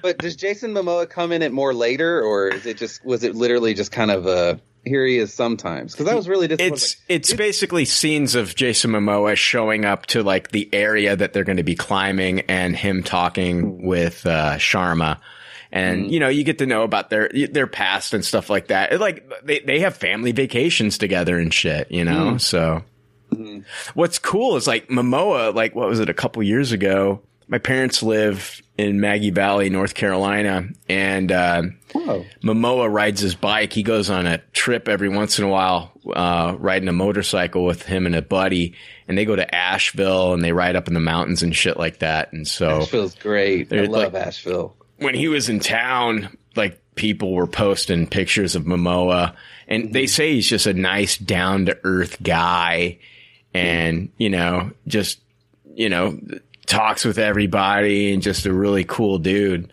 That's how I imagine him. So yeah. He seems like a really cool guy. That's why you want more of him in it, but I understand it's probably scheduling issues and stuff like that, but I'm sure very much an excuse to put some eyes on the sport and an excuse to hang out with his buddy. And I think it is going to get some eyes on the show just because Momoa's name's attached. Yeah. So I don't. With Momoa saying he's from Iowa too, it's like, dude, if you're randomly listening to our review, hit me up on Twitter at the Tubby Ninja. I will show you all the awesome Iowa limestone climbing. Because he's from Iowa. I can't imagine if he did any climbing here. He only saw the stuff that's on public ground. That's kind of blah. But the best shit. There's undiscovered gems out there, Jason. Do you really think Momoa is 2 hours into this episode, Joe? I'm living on a dream here, okay? Momoa checked out within the first 5 minutes of this podcast. He's like, this guy can't even do the fucking intro right. Fuck him. Man, now I'm just feeling guilty because the first little email I ever sent to Brian, I shit talked having to drive through Iowa on tour. Hey, so now I feel bad. If you've only experienced Iowa on Interstate 80, I'm right there with you, dude. It's boring as shit. Yeah. Dubuque's fun. I have a fun time. Dubuque's beautiful. Yeah. Oh, they have one of those funiculator things. Ah, God. Now, we lost Momoa within the first 5 minutes. Now I've lost everyone. You guys are talking about the scenic beauty of Dubuque. What the fuck is going on with this episode? I want to see a reality TV show on funiculators. Oh, my God. Anyway, let's talk about The Pale Blue Eye. Yeah, watch The Climb. It may be your thing, or you may be like Chris and not get into it. But for me, it just really, there's something about the competition and the blend of the different contestants and, you know, never knowing like what they're going to try to scale next. It's just exciting for me. I hope this gets multiple seasons, Joe. Oh, yeah. Dude, how beautiful is Spain, too? Oh, God, I mean, yeah. everything it was showing there is just like, oh, like that's what my heaven looks like, where it's just, you know, mountains as far as the eye can see, and it's just these old-timey looking villages. There's just so much history. For me, the show works on so many levels. Yeah, one of my favorite episodes of Smiling Friends, back to Smiling Friends, was the episode where they just fucking flew to Brazil. Joe, I gotta watch the rest of the show. Episode 9. I'm hoping that every season they fly to Brazil and something fucks up. I hope the finale in every season finale is the Smiling Friends going to Brazil and something going wrong and them having to just go back home. Yeah, that episode was hilarious. Smiling Friends on HBO Max, guys. Check it out. It's fucking great. The Pale Blue Eye on Netflix. Veteran detective Augustus Landor investigates a series of grisly murders with the help of a young cadet who will eventually go on to become the world-famous author Edgar Allan Poe. The Pale Blue Eye is a gothic mystery thriller film written and directed by Scott Cooper, adapted from the 2003 novel of the same name by Lewis Bayard. It features an ensemble cast that includes Christian Bale, Harry Melling, Gillian Anderson, Lucy Boynton, Charlotte Gainsbourg, Toby Jones, Harry Lottie, Simon McBurney, Timothy Spall, and Robert Duvall, who was almost unrecognizable in this movie. I knew it was him, though. I knew it was him, but he didn't realize it was him. I completely forgot. Who was he? He was the scholar. Yes. Yeah. Oh, shit. Yeah. I didn't even realize that. I could tell by the voice, and I could tell by the eyes. Robert Duvall is kind of like leaned out as he's gotten older. He looked puffy in this movie, didn't he, Joe? Yeah, I wasn't sure if it was makeup or just because I hadn't seen him on the screen in so long. Yeah. I was watching it and I'm like, that's Robert Duvall. I know that's Robert Duvall. And so I pulled up IMDb and I'm like, God damn, it is. Glad to see him in it. Yeah, you've got it's like a military. Is it a military school? Yeah, it's West Point. It's West Point. Yeah. It's West Point. Okay, military school, and there's murders that are happening, and they bring in Augustus Landor to investigate the murders. And my God, I'm not going to bury the lead here. I loved this movie. I loved it. It's an absolute Tupperware, and I think it's a lot of it is the mystery. A lot of it is, I think, Harry Melling is great. He's really good. I can't remember what I saw him in most recently where he was fantastic, but he plays, Edgar Allan Poe in this, and he's really, really good. Didn't he play, Dudley Dursley? Is it Dudley Dursley in the Harry Potter movies? Yeah, he did. He was also the villain in, The Old Guard. That's it. Yes, he's really good. He was in a Ballad of Buster Scruggs, the guy who recites all the classic poetry. He has no arms or legs. He's really good. I think he's great. I think he's like everybody. I think when you watch this, you're going to be like, "Oh man, he's the standout," and he really is. But I think I don't think it works without Christian Bale. I think Christian Bale is just a really, really good actor, and I think it's the chemistry between those two. And my God, the mystery of this was I was just like hanging on every scene. I never got bored. It does move a little slow in parts, but it's just stuff that I'm just like letting this movie sink in, and I'm really getting into it. Like, I don't know. I absolutely loved it. This is an absolute Tupperware for me. I was worried about this one because it had Edgar Allan Poe's name attached to it. And I was just like, you can either do this really well, or this could just be boring as shit. And this movie like had me on the edge of my seat. I absolutely loved it. It's an absolute Tupperware. And, I don't think it's going to be for everybody though, but, I thought, Joe, I got to know what you thought. Pale Blue Eye on Netflix. Oh yeah, when I first saw the trailer for this, I was so excited. Like I grew up just loving Edgar Allan Poe's stories, and I didn't know that this was based on a novel. I wasn't sure what it was going to be about, but they shared just enough details in the trailer to where it really piqued my interest. And right away, watching it had, I mean, it's a period piece, and it's kind of got that same vibe of Sleepy Hollow with Johnny Depp, that movie that came out in the 90s. Only that movie ruled.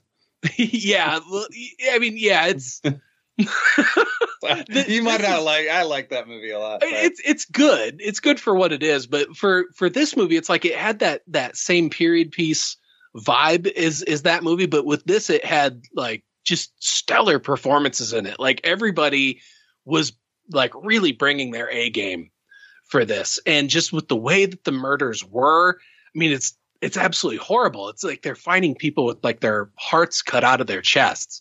And the more that it gets into the mystery of it with what's going on, this movie really, really had me hooked. It isn't the most like you were saying, Brian, it does have moments in it where it's kind of a slow burn. But to me, that's not a negative thing, because if it's advancing the plot forward and it's hashing out, you know, and exploring details of the world that they're in and the characters that are in it, it all works for me. And that's what this movie does. It really gets into the nitty gritty of what's going on with this, and just the way it was shot. The performances were in it. It really, really blew me away. I don't know if this is one where for me, I don't know if it has a lot of repeat value. This is one where I'm going to have to let it sit for a little bit and then come back to it again and see if it's as interesting to me on a rewatch. But for that first watch that I did, I absolutely loved it. I didn't know that Harry Melling had the range that he has, and he really, really blew me away in this. I think a lot of audiences out there, when they see him, they will just refer to him as, oh, that's Dudley Dursley, because everybody and their brother has seen the Harry Potter movies. And like, I think that to reduce an actor of his caliber down to such a minuscule role in, you know, very popular movies really does him a disservice, because what he does in this movie, and also being able to do it so well, sharing scenes with Christian Bale, like, the chemistry that those two had was just outstanding. Yes. It was so good. And I mean, all the way up until the end of this movie, it is very, very good. It keeps you guessing. The actual facts of it, when it lays out, will I think for most viewers, it'll absolutely blow you away. It was a total Tupperware for me as well. It is. I couldn't get over how good the performances were in this. Gillian Anderson as well. That was another character. She's creepy. So creepy. And when I saw her, I was like, that's Gillian Anderson. And then right back to IMDb, and I'm like, it is Gillian Anderson. She is such a chameleon. Mm-hmm. Oh man. Yeah. I really, really loved this movie. Yeah, that's, yeah, it was great. And I don't, like I was saying, I'm not familiar with the books. I don't know if there's more to it, but if there's more opportunities for Harry Melling to come in and play Edgar Allan Poe again, then I would be right there to see it, because he embodied that character so well. I mean, they even made his face look very similar to his, with the way that they made him gaunt. Mm-hmm. And I loved the accent that he put on. I could listen to him read the phone book in that voice. You know, it was great. He did look like Edgar Allan Poe. He looked so much like Poe. Yeah. It was eerie. Yeah. That was my favorite part of the movie. Yeah. Was just like how much he embodied. Like, you know, there's no video of him, but like the way he looks in his photography and stuff like that. Like that, they had it down to the hair. Like, you know, this movie did release initially like a week before or so in theaters, and I did look for it. This was one I wish I would have been able to see in a theater, but it just was not playing anywhere near me. I didn't know they released it in theaters. It was not that would playing. have been a great experience. It would have been awesome. Not anywhere near me, this movie. It was not playing. I almost said, not anywhere near me is this movie playing. I sounded like Yoda there for a second. Nowhere near me this movie plays. What was that? What was the Yoda meme you shared today? I don't remember because that was actually a post that I had set up. I have multiple posts that are set up. It was good beforehand, and they just get sent out randomly. And that was one of them. She said is what that was, or something like that. Oh yeah. It was a "that's what she said" joke. Yeah, with Yoda. But Chris, the pale blue eye, which sounds like you could look that up on Urban Dictionary and it would mean something completely different. But what did you think about the pale blue eye? It sounds like a sex thing. The pale blue eye, yeah. I'm pretty sure it's a reference to the Telltale Heart, because the reason why he murders the guy is because he becomes obsessed with his the guy he's the housekeeper for. He has this pale blue eye thing that he can't. It's a vulture eye, and he can't stand looking at it. So that's why he ends up killing the dude. He chops him up and puts it on the floor. That was my same thoughts when I first saw the trailer, not really knowing what was going in. I was like, is this some sort of like reimagining of the Telltale Heart? Yeah. Well, I mean, there's I think for me, I'll first say if you're historical drama, this is you shouldn't miss this. But I think for me, the reason why I'm going to give it a taste is because I built it into something that I thought it was going to be, where definitely acted well. Love Bale, totally. You guys have talked about he was totally wasted, and the Thor, what was it, Love and Thunder. I loved the actor's name who did Poe?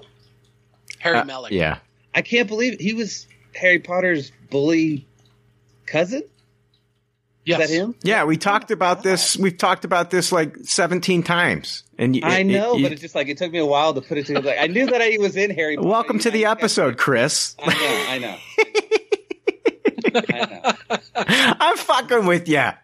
I know. Wait, what was it? No, but I kind of built myself to thinking that it was going to be I was kind of wondering Chris was like, where's Harry Potter? Yeah. Chris hates me right now. You could you're totally. I'm throwing you off your game, and you are not having it. You are just I am so done with this motherfucker. I throw myself off. If I was in a theater right now, I would stand up and be like, "Shut the fuck up."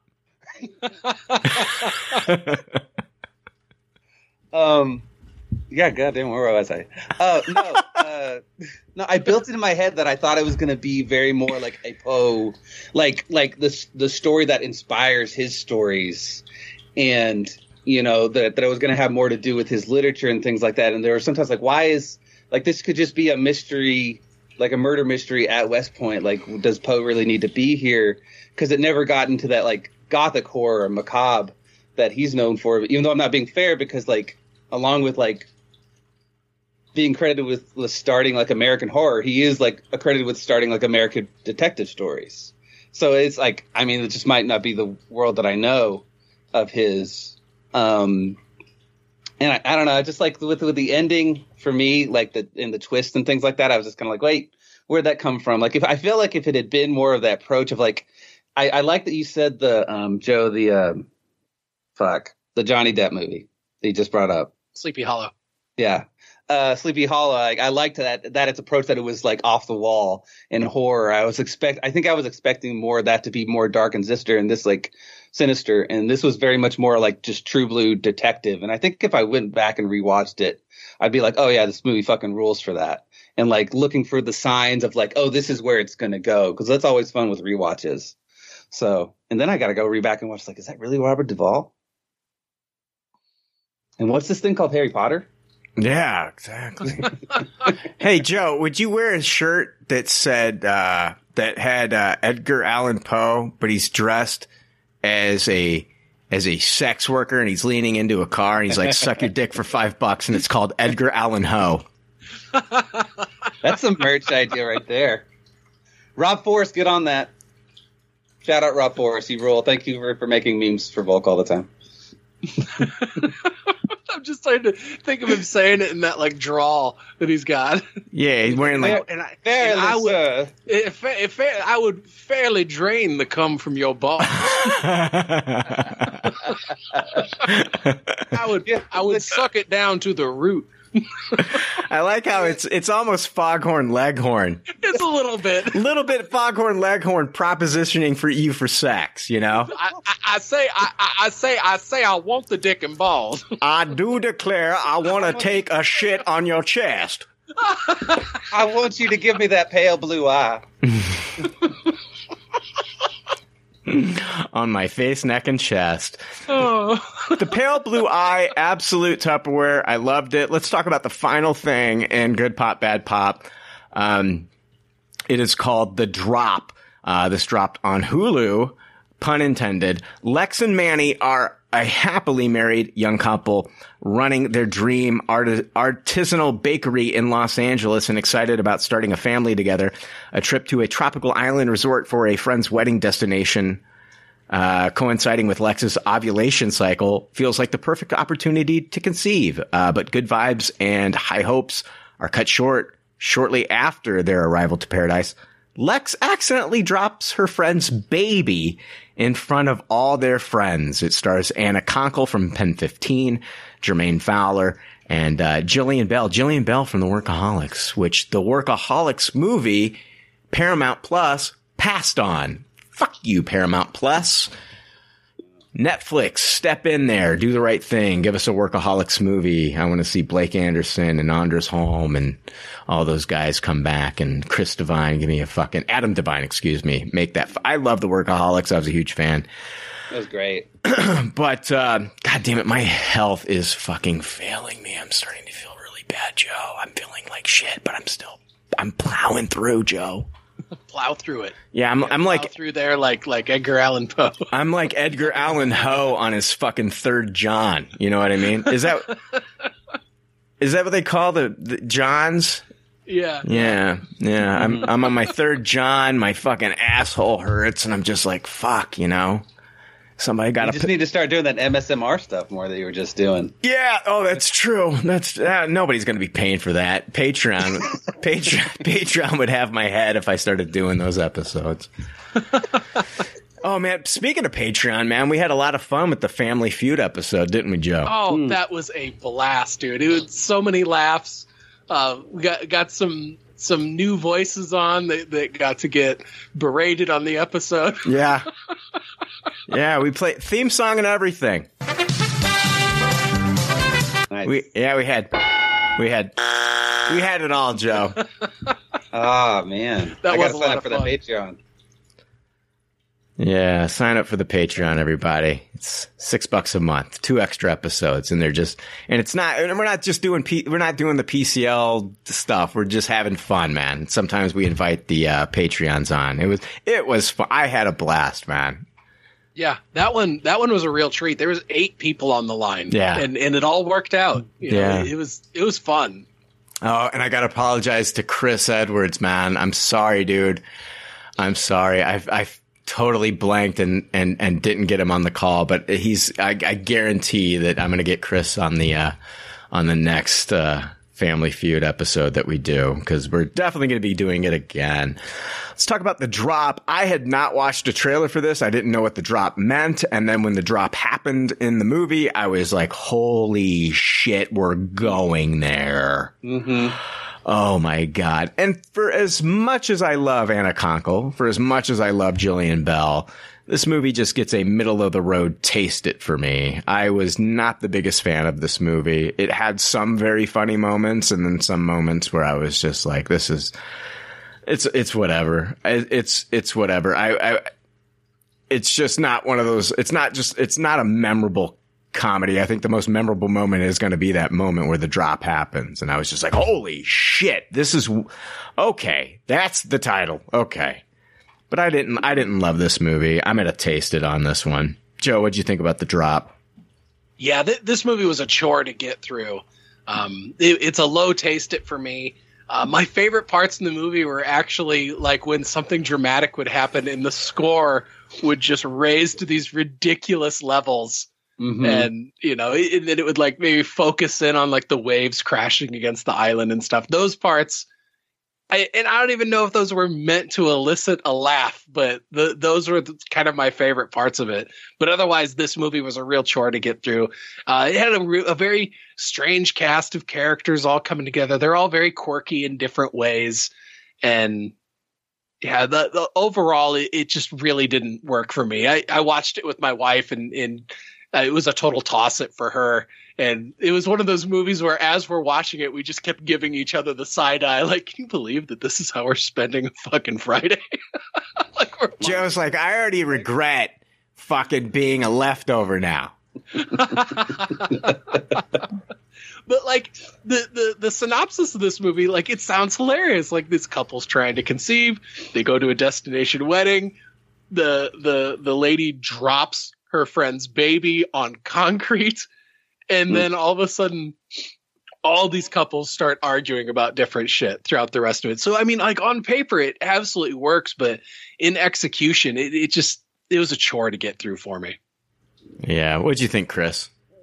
Yeah, I'm right there with you guys. Like, it's like, as you said, Joe, it's like on paper, like, I think there was an interesting concept. Like, it seemed like it wanted to do like, if you made Seinfeld into a romantic comedy, I guess, like shitty people, and like just rich cruddy people and like you're mocking them. Like I kept thinking about the George Costanza one where he runs over the pigeon and it's like, oh, we had a deal. And it just, I don't know, just for some reasons it didn't. I loved all the actors in it. Like I like a lot of those performers, and there were times where I was laughing. Like the coming is for courtship line from like that weird kid with the blog. Like he seemed like he could have been fit right at home and like, you know, Knives Out or something like that, especially like the first one. Oh my God, he looks like Wes Anderson wants to cast him in everything. Oh yeah, doesn't he? Yeah. He just looks like a Wes Anderson kid. Yeah, but yeah, it seems like there's promise there. It didn't. Yeah, I don't think it executes its goal. I still love everybody. Like Anna Konkle, Jermaine Fowler's great, and Jillian Bell. They're all great. It's just this movie wasn't great. I still love those people, but the Indian actor, he's been in a lot of stuff. He's in Never Have I Ever, and he's in that Ghost show. But I love him in Never Have I Ever. So yeah. Was he the actor's husband? Yes, actor's husband. He's always like forcing himself on everybody. He's in Free Guy also. Yeah. Okay. You know who's not a free guy? Edgar Allan Poe. You gotta pay. I am still milking that joke, Joe. You know what show I'm excited to come back for? I don't know why, but I always feel like that guy's on Upload, and I fucking love that show. I haven't watched the second season, but I loved the first. Good. Oh yeah. I liked the second season Upload. Yeah. Oh man, Jesus Christ, guys, I am fading. I don't know how. I am like, oh God, like at the end of this episode, it's like Joe is going to be like, at the end, like when Jordan had that fucking game where he played with the flu and he scored like, what was it, like 55 on the Knicks, and you got fucking Scottie Pippen like carrying him off the floor. Like that's going to be this fucking podcast, Joe. I don't know how I'm doing it right now, man. I don't know how I'm pushing through. Oh yeah, as soon as we're done, dude, drink a bunch of water and go right to bed. Yeah. I've been slamming water this episode. Might have to take a break here in a moment to get more, but I'm going to the doctor tomorrow. This is fucked up. Ugh. Surprise twist. A month of being sick is far too long. That's too much. Oh God, yeah, this is bullshit.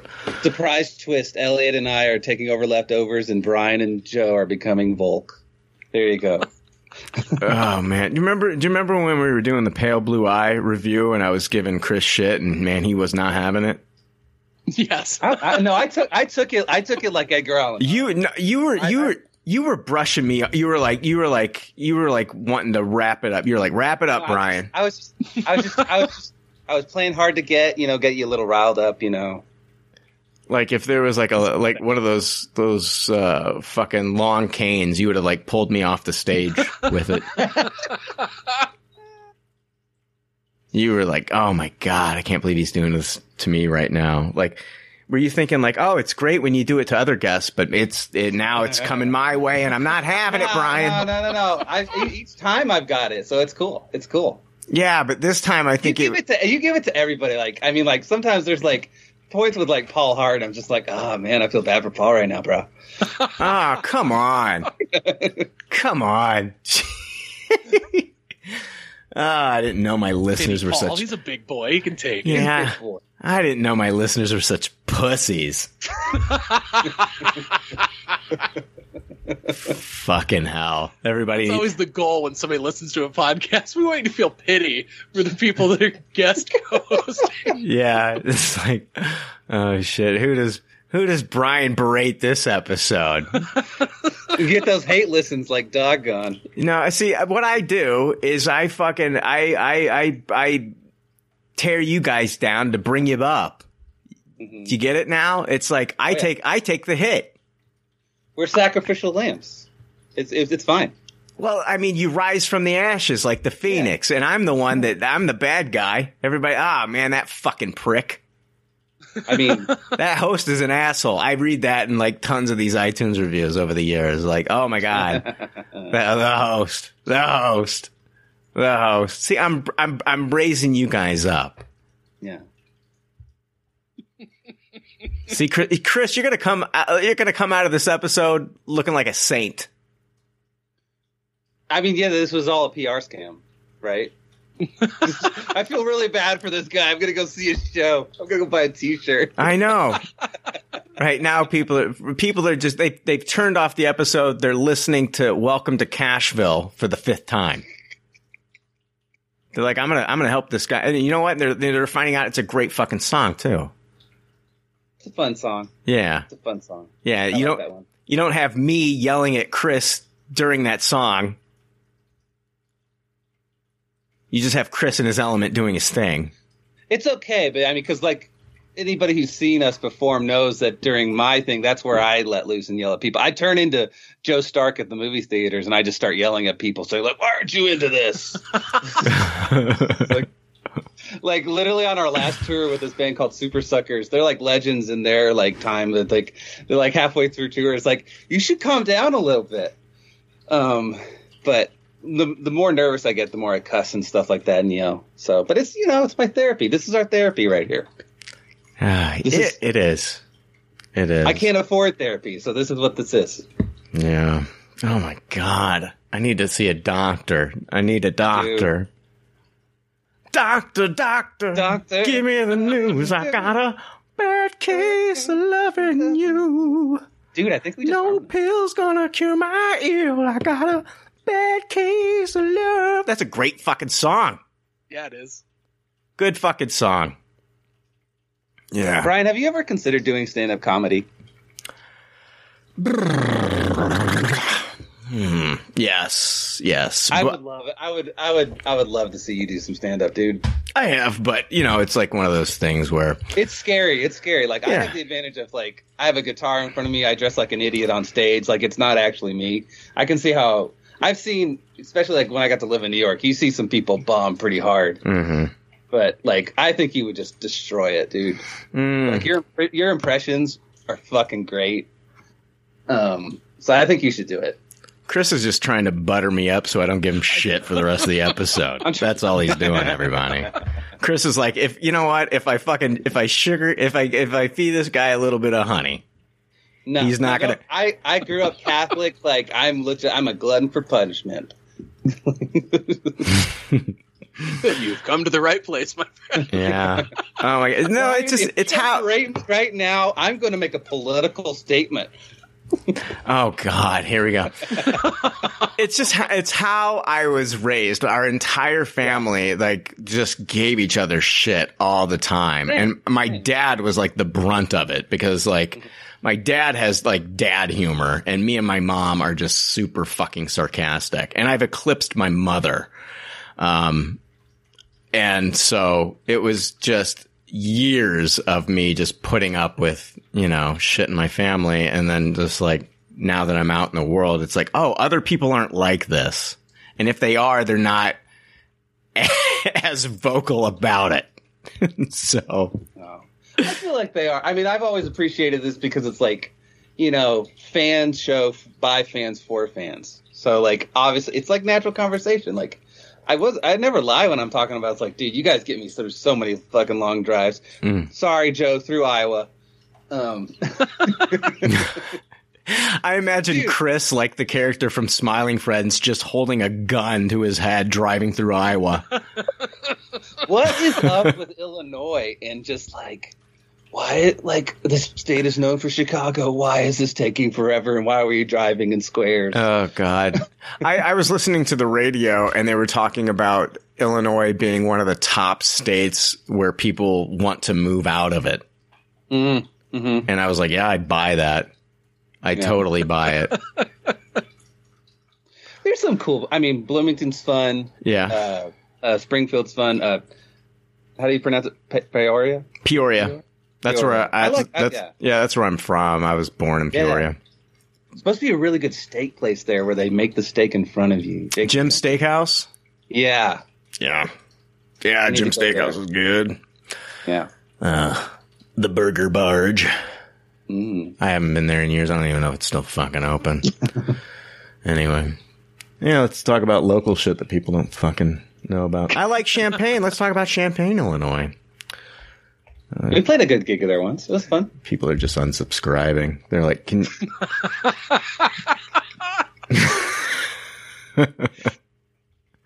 we're just bringing up Joe's novels. Like, come on. Oh, Chris, I hope you know I love you, man. I hope you know that. Man. I love you guys so much. Like, like this whole week has just been like thinking about, like, I know, like you were saying, like, so you got to think about what you're gonna do with the show, and like more power to whatever you want to do, man. But like, I think you got to realize like how important you guys have been to such a community. Like you have evidence. Like, you've gotten emails of like people telling you that. So like, you guys got me through the pandemic. Like I was listening, like, what the fuck am I gonna watch? Fuck, there's nothing to do. It's one of those things where it's like, I've done this for, I've known Jake for a decade. This has been our baby, and you know, it's. Dude, there comes a time like when Jon Stewart left The Daily Show. Like, I thought you were going to say when Craig Kilborn left The Daily Show. Dude, I thought it was done. I was like, dude, Jon Stewart, you're bringing in Jon Stewart. I know. I thought the same thing with Trevor Noah. And I think maybe at the end of the day, Trevor Noah is probably my favorite. Craig Kilborn was so good. He was. And I was just like, why the fuck did you just David Caruso your career, buddy? He totally did. Oh, my God, he totally did. Yeah. That was such a dumb move to go to, what was it, CBS? He thought he was going to be. Not everybody can do the Clooney. Caruso thought he could do the Clooney. You can't do the Clooney. Only Clooney can do the Clooney. And what I'm talking about is George Clooney leaving ER. I'm telling this to Gen Z. George Clooney left a very popular show in the 90s called ER, and he went on to do movies. David Caruso left a show called NYPD Blue after the first season, and his career bombed. So, a little backstory, millennials and Gen Z. I think millennials will get that. No. Yeah, we get it. Yeah. I'm a geriatric millennial. I get it. Here's the thing. Gen Z's not listening to this right now. Gen Z. No, probably not. They're watching Megan. Gen Z's watching Megan doing a TikTok video or whatever the fuck they do. But for those Gen Zers that are listening, happy to have you. Let's jump into the pop culture leftovers news. Hear ye, read all about it. It's the leftover news and there's no doubt about it. This news is gangsta as fuck, yo. It's gangsta as fuck, yo. All right, now that Chris has taken my dick out of his mouth, let's jump into the news here. News from IGN. James Cameron says another Terminator reboot is in discussion. Jesus Christ. No. Yeah, you just took the words out of my mouth. Terminator 2 is my favorite movie of all time. It just hit. I was 13 when the movie came out. The boys around the same age as me in the movie. And it had action, special effects like I'd never seen before, action set pieces that were incredible. It had the biggest star in the world at the time, Arnold Schwarzenegger, larger than life man. Arnold Schwarzenegger. I love Terminator 2. They have never been able to recapture the magic since then. That's the last movie that James Cameron directed in the franchise. We've had multiple spin-offs, multiple sequels. Nothing has ever hit the way that it did with Cameron. During an appearance on the Smartless podcast, Cameron discussed all things invented reality and artificial intelligence, which quickly got him into the topic of Terminator. He admitted that he had been toying with the idea of relaunching the franchise, but, quote, nothing has been decided yet, even though he already knows the direction he would take it in. While speaking about the themes of his movies, Cameron briefly shifted to AI and his interest in exploring further on screen. He said, if I were to do another Terminator film and maybe try to launch that franchise again, which is in discussion, but nothing has been decided, I would make it much more about the AI side of it than the bad robots gone crazy. What does that mean? Yeah. Just, I guess, I mean, just AI in general. Like, yeah, what does that mean? Does that mean, like, as opposed to bad robots going crazy? That's the shit that I love. That is, honestly, it's gotten stale over the years, though. But it's like, I'm thinking AI, I don't know. I really don't know. I'm thinking like Alexa devices and I don't know. Batman is a Wes Anderson film and is Skynet just AI at this point? Like, is this a reboot of the I don't like it. I don't like it. I don't like any of this. I'm just leave Terminator in the dust for a while. Unless I get Terminator versus RoboCop, I don't give a fuck.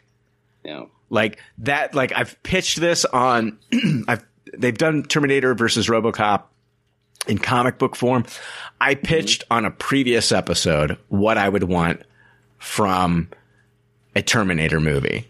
Skynet's taken over. Robots have taken over. There are very limited groups of people that are surviving. And the movie starts in Detroit where there's an earthquake.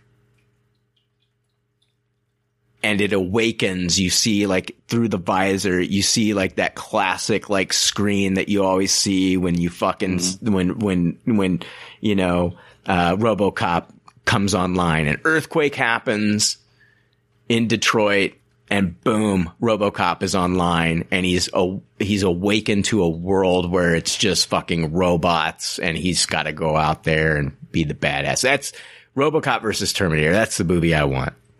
But if I don't get that, anything short of that, I don't give a fuck at this point. And for as much as I love Cameron, and I really do think that the guy is just like a visionary, and he always is trying to push film. And I love the way, I don't always love the way that he goes about it sometimes, but I do love the fact that the guy wants to give us like the best theatrical experience possible. I don't see him taking a step back from Avatar and doing anything with the Terminator. I think it would be like another Alita Battle Angel where he's got the idea, he doesn't have the time, and he passes it off to Robert Rodriguez. And, you know, I think I'm done with Terminator movies. It's hard to even think of like another Terminator movie that doesn't involve Sarah Connor and, you know, the T-800 and, you know, John Connor but it's been played out so much and they can't recapture that magic. I'm just over it. Mm-hmm. Yeah, there's been so many sequels that just did not live up to as good as T2 was, to where if you really look at it, and in hindsight, it should have just stopped at T2. Mm-hmm. You know, they did what they needed to do to prevent Judgment Day, and they should just let it go. But instead, they're like, no, these movies were insanely successful. Let's keep milking it. And every time they got a little less milk out and the milk was a little more sour. And I just don't see how they could bring this franchise back in a way that would make it fresh and give us an actual good story that could stand up to how good those first two movies really are.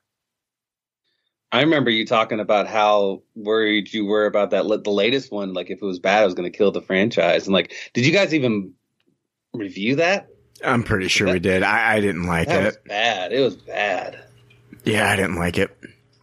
You know, and I love Linda Hamilton. I was very excited to see her come back to the franchise, and it just was not good. I mean, maybe it's something like what Star Wars is kind of starting to do, and you know what Predator did is just like take it away from that primary story, but let it be. I don't know how you make that in that universe, but like, I guess they tried. No, they didn't really do it with the latest Terminator. They just tried to rewrite the story, and they threw Arnold and Linda Hamilton in there. Well, I mean, at the beginning of that one, you've got another robot coming back. You know, I think it was a T-800 coming back and killing John Connor as a child. You know? Yeah. Yes. Yeah. That was awkward. It's like, well, they just destroyed anything that any fan had from, you know, like Terminator 2 by doing that. It's like the equivalent of like what the new fucking Bill and Ted movie did. I hated that last Bill and Ted movie. Oh my God. I see it. What a fucking abomination. Like everything that the first two movies, and those are silly movies, and there's no reason, like, now I'm getting on Bill and Ted. There's no reason to ruin Bill and Ted, and they did. Oh my God. I didn't think it was possible. Anyway, no more Terminator. No more. I'll be back. No, not this time. No, don't come back. Totally. News from IGN. I thought this was interesting. Movie studios can now be sued for deceptive trailers. According to Variety, U.S. District Judge Stephen Wilson ruled on Tuesday that movie studios can be sued under false advertising laws if they release deceptive movie trailers. The case involved the 2019 movie Yesterday, which stars Himesh Patel as a man in a world without the Beatles. The trailer for Yesterday included clips of Ana de Armas, famous for roles in Knives Out, The Gray Man, and Blonde. Two fans of the actor filed a lawsuit in January alleging that they had rented Yesterday after seeing her in the trailer. However, once they saw the movie, they discovered that de Armas was cut out of the final film. Originally, de Armas was indeed supposed to play a love interest for Patel's character in Yesterday. However, she was cut out of the film entirely because audiences didn't like the idea of Patel moving on from his primary love interest, played by Lily James. And previously, Universal tried to throw out the lawsuit. The studio argued that the movie trailers are entitled to protection under the First Amendment, claiming that a trailer is an artistic, expressive work and should be considered as non-commercial speech. Wilson rejected the argument, saying that a trailer is in fact commercial speech. Thus, trailers are subject to California false advertising law and the state's unfair competition law. The reason I bring this up is, and I don't know if it's the same thing. I would imagine it's not, but like the Marvel trailers throw in shit. I was saying the same thing. Yeah.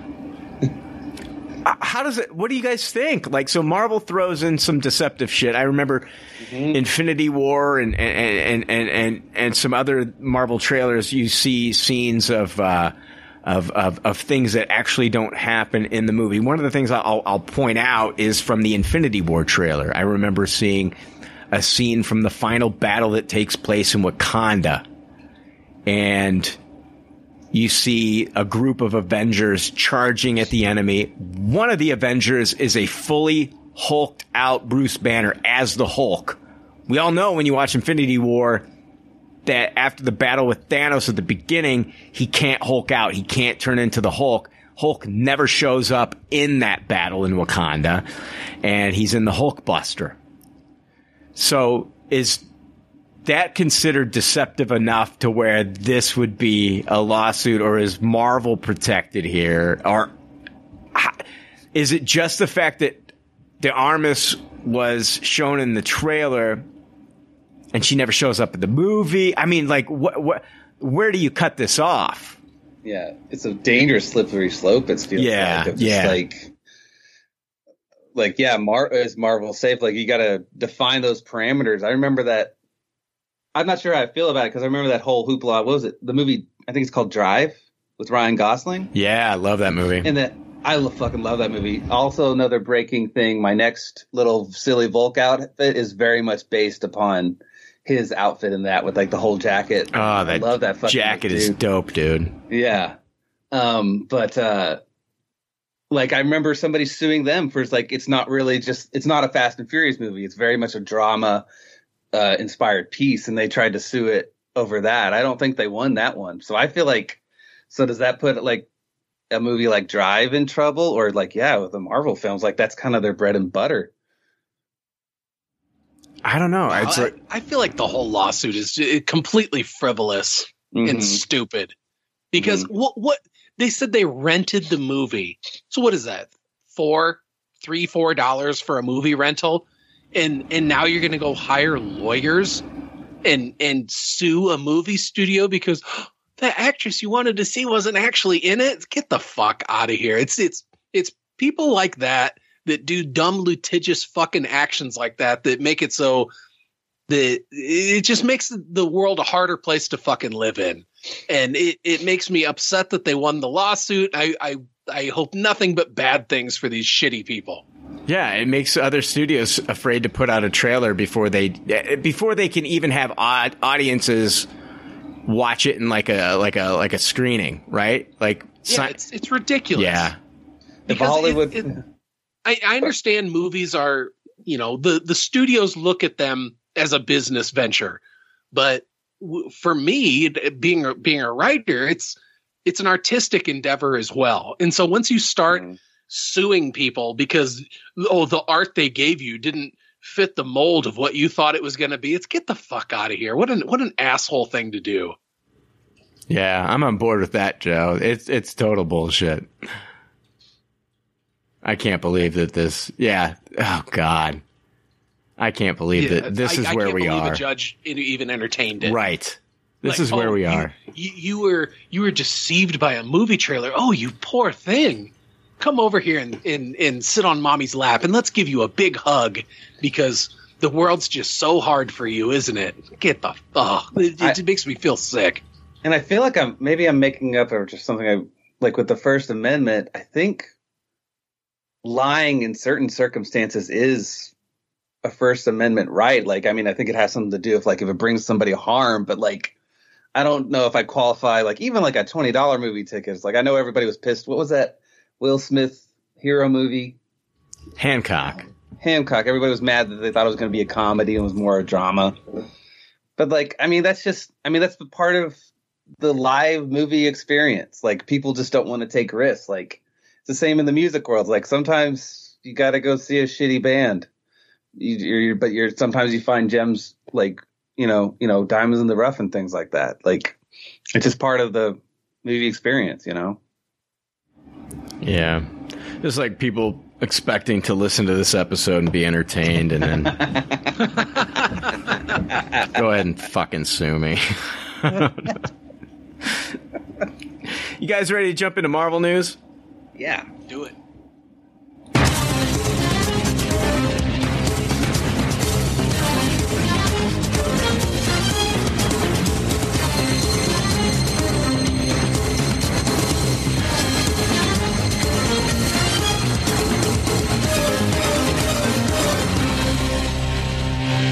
Marvel news. Oh, fucking here we go. News from Deadline. Charlie Cox's Disney Plus Daredevil Born Again likely won't be as gory as Netflix series. Cox will be reprising his Matt Murdock Daredevil character in Disney Plus series, a role he played in the Netflix series. They said to me, we're going to be shooting in 2023. I said, great, when? They said, all 2023. I start shooting in February and finish in December. Makes sense, 18 episodes. Cox told the publication he's looking forward to playing a new version of the Matt Murdock character. Quote, this has to be a reincarnation. It has to be different. Otherwise, why are we doing it? The popular Netflix series was quite dark in tone with graphic violence. Quote, my opinion is the character works best when he's geared towards a slightly more mature audience. My instinct that on Disney Plus, it will be dark, but it probably won't be as gory. Article goes on to say, for fans who are hoping for more of a continuation of the previous series, Cox says, quote, I would say to those people, we've done that. Let's take the things that really worked, but can we broaden? Can we appeal to a slightly younger audience without losing what we've learned about what works? Oh, boy. Daredevil's going to do a TikTok dance. Oh, Is that what they're saying? that would be terrible. They're saying the character is going to be dark, but not as gory. Ooh, I don't know. And I don't like the quote about broadening it for a younger audience. Yeah, that part is troubling. We keep getting all these successive articles that they keep kind of saying the same thing. And to me, it kind of reminds me of, do you remember the beginning of Temple of Doom in Indiana Jones? They got to jump out that window and they blast through all those different awnings. And then eventually they hit the one at ground level and just roll off it and land right in the cab or in the car. Yeah. That's what all these news articles are. They're awnings that are slowing down the fall so that when it finally does drop on Disney Plus and it is drastically different in tone from what we're hoping, they're like, well, we gave you all these articles telling you along the way that it's going to be a little different. And dude, if they water it down too much, I mean, I feel like I have a much higher threshold on this than I know you do, Brian. But for me, it's like if they water this down too much and change it too much, they're going to take away everything that was special about it in the first place. It does worry me. Well, I mean, not only just the Daredevil character, but also the Kingpin character. I mean, Vincent D'Onofrio, who I love, and I loved his performance as Wilson Fisk in the Netflix series. You're going to water down that character as well. And so one of the things that made that character so amazing to me was how he could be quietly in control and then go completely unhinged and like literally decapitate a guy with a car door. Yeah. So no, these articles, the more they come out, the more it increases my level of worry over what we're going to actually get. Were you a big fan of the Daredevil series on Netflix, Chris? Oh, I loved it. Yeah. That was like by far like the best thing that they did with all the, I mean, Jessica Jones season 1 was pretty great. Yeah, it was. By far Daredevil was so awesome. I think this is a crown jewel. Sorry, what? It was the crown jewel of those Netflix series, and it's like I still think that Daredevil Netflix series seasons 1 and seasons 3 in particular are better than anything that the Disney Plus has put out so far. Just my personal opinion. Easily. Yeah, you're not wrong. I'm not.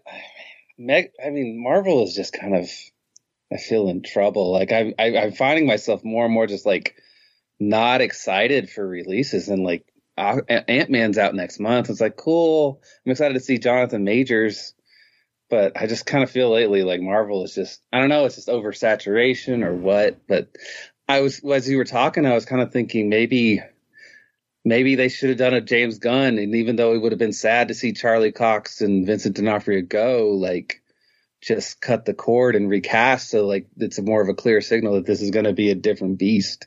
Yeah. You know. Yeah. Yeah, I agree. I don't think Marvel is in trouble. Like, I don't think you have to hit I don't think you have to hit the panic button now, but I do think like, I don't think they're, I don't know. It's weird because I guess there's many different reasons that go into that. I think they're losing some of the passion from some of the hardcore fans because of some of the directions that they've taken. And I think even with the casuals now realizing that these movies are out, on Disney Plus within like, a 45 to 60 day window, that people aren't going out to the theaters as much and just waiting for it to drop on Disney Plus. And I think with all the Disney Plus shows that are coming out, it's kind of like, I just feel like it's been watering down the brand and my excitement, for Marvel. I don't know. We'll see what happens. I still am looking forward to Quantumania, but I don't have like the fever that I used to back in the day for the Marvel movies, because I think we're just getting them like one right after the other, and this phase hasn't really been that cohesive, in my opinion. I don't know. We'll see what happens. Yeah, I mean, like, you know, I can remember writing off Marvel when, like, Age of Ultron. Like, I don't even think I went and saw that in the theater. And it's just like, this is not that good. But then, you know, fucking zenith of Infinity War and Endgame, like, top of the world, and just like an awesome. I feel like I'm trying to think of the movie that gave me that, like, that. I feel it might have been Violent Night, of like, might have been the first movie, maybe Everything Everywhere All at Once, of like the first movie coming out of the pandemic since Endgame, where it's just like, this is what fucking movies are about. Top Gun Maverick. Oh yeah, Top Gun. Of course, yeah, Top Gun. Yeah. Sorry about that. No, you're fine. You're fine. I'm gonna champion that fucking movie. Oh no, it's a great. It's like, as I was saying, like, taking risks on movies and things like that. It's like sometimes you do see a shitty movie or something that you expect, but then, like, you get fucking Top Gun Maverick, you know? Yeah. Yeah, I think that the MCU does have some work to do in Phase 5 to gain some of their audience members' trust back, because the Phase 4 but Phase 4 also, there's just so much goddamn content in Phase 4 to whereas, you know, in like Phase 2, it's like, yeah, you know, Age of Ultron didn't hit that well, Thor the Dark World didn't hit that well, but like there's so many other shining stars in it, whereas with Phase 4, it's like there's just so much stuff that I hope that they're able to bring their focus down a little bit more, because that was one of the things with Phases 1 through 3, is that it was very focused on what it was doing, and it had some little dalliances where it went off and did its own stuff, but in the end they did still all come back to the whole, where it made sense in Infinity War and then culminated beautifully in Endgame. And I would like to think that lightning can strike twice and they can do it again. But I definitely went into Phase 4 with, you know, like rose-colored glasses on. But the farther I get away from some of this stuff, like the thought of going back and rewatching some of it, I'm like, I really don't see myself investing the time to do it. Yeah. Whereas, you know, in the past, it's like I've watched Phase 1, Phase 2 movies, Phase 3 movies, like over and over and over. So many rewatches. I haven't done that many rewatches out of Phase 4. Like the shining stars I have. Like I've watched Shang-Chi more times than I can remember. If Phases 1 through 3 was a cum rag and Phase 4 was its own cum rag, like, and you looked at the side-by-side comparison, like you could drop the Phase 1 through Phase 3 cum rag on the ground and it would shatter like a tablet, you know? It would be like Moses dropping one of the 10 Commandments, you know what I mean? It would just shatter all over the place like a fucking plate, you know? But yeah. Absolutely just petrified. Yeah. Phase 4 is just like, it's like falling like a feather to the ground. I haven't jerked off on that thing once. You know what I mean?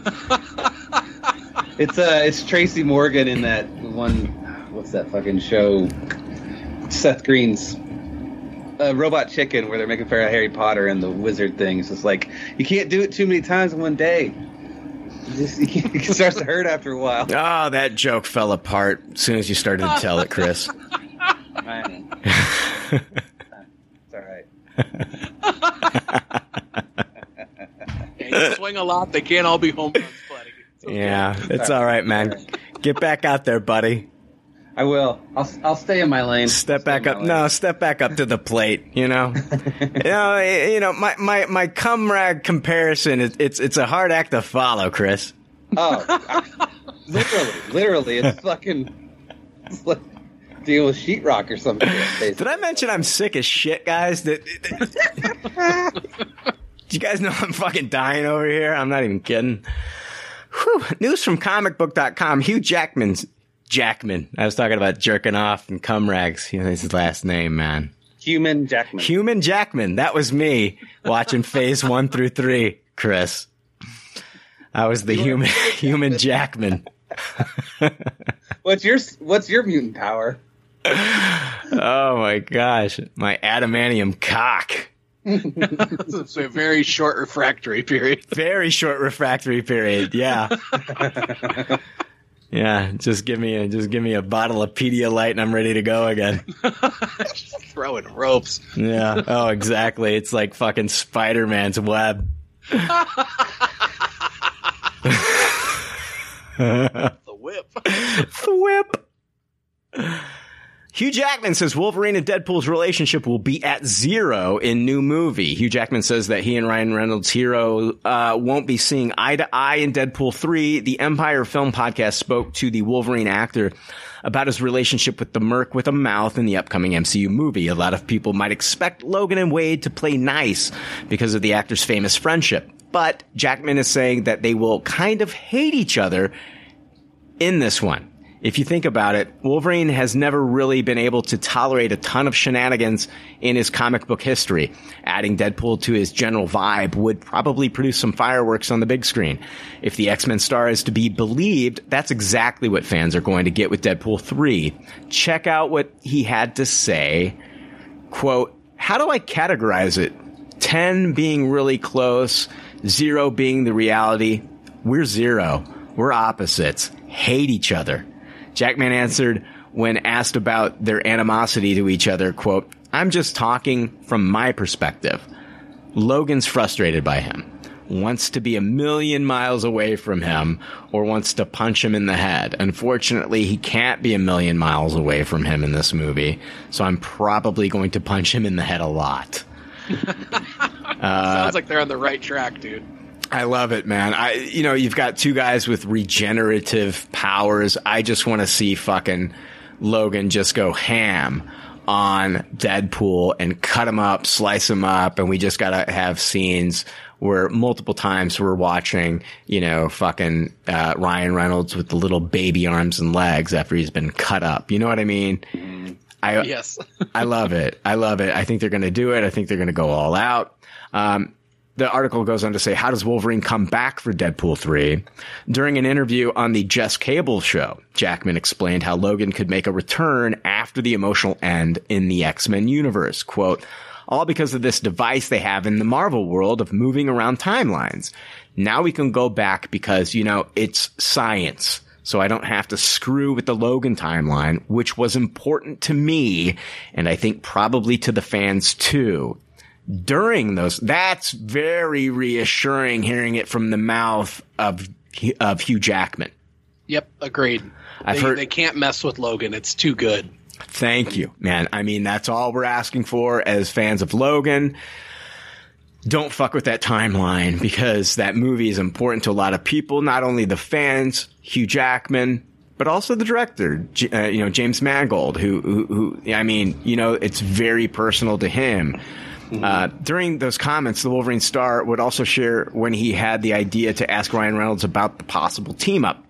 As soon as he broke the idea, he dialed up the Mint Mobile owner to iron out some more details. Quote, I had a week's vacation from the show and I was driving out. It just came to me like that. And I rang Ryan as soon as I arrived and he was floored. Interestingly, he was just about to have a meeting with Kevin Feige at Marvel at 5:00 that afternoon about the Deadpool movie. And so he goes, this is really good timing, but are you really sure?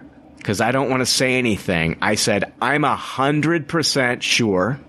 And I don't know why, because I was 100% sure I was out before.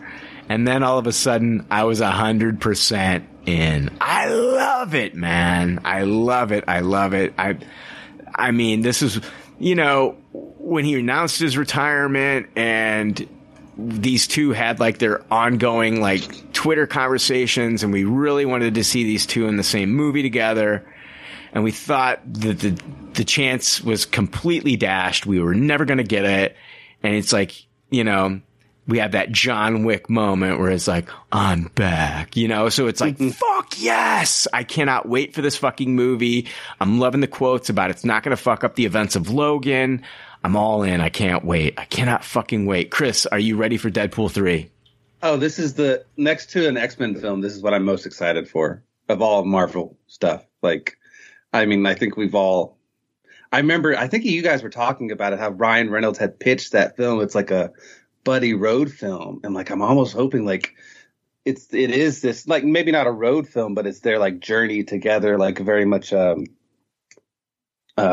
just opposites attract, or opposites going on this, adventure together thing. Whether it's like, Deadpool kills the Fox universe or whatever it is, I'm game for it. Whatever they want to do, I'm just excited.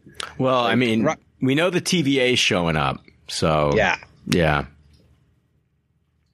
Yeah, dude, this is my most anticipated comic book movie that's going to be coming up. Like, I'm so excited for this. I cannot wait. Deadpool 3 news from Epic Stream. They say Hugh Jackman confirms Deadpool 3 timeline in comparison to Logan. Following the huge reveal that Hugh Jackman will be reprising his role in the upcoming Deadpool 3, the veteran actor confirms when exactly the threequel happens with respect to the timeline of Logan, and he even shared what James Mangold has to say to his return. Speaking with the Empire Film Podcast, Hugh Jackman reveals, he says, he was actually really cool about it. I did tell him that it took place before our movie, so it wasn't going to screw it up, like Claus coming out of the grave.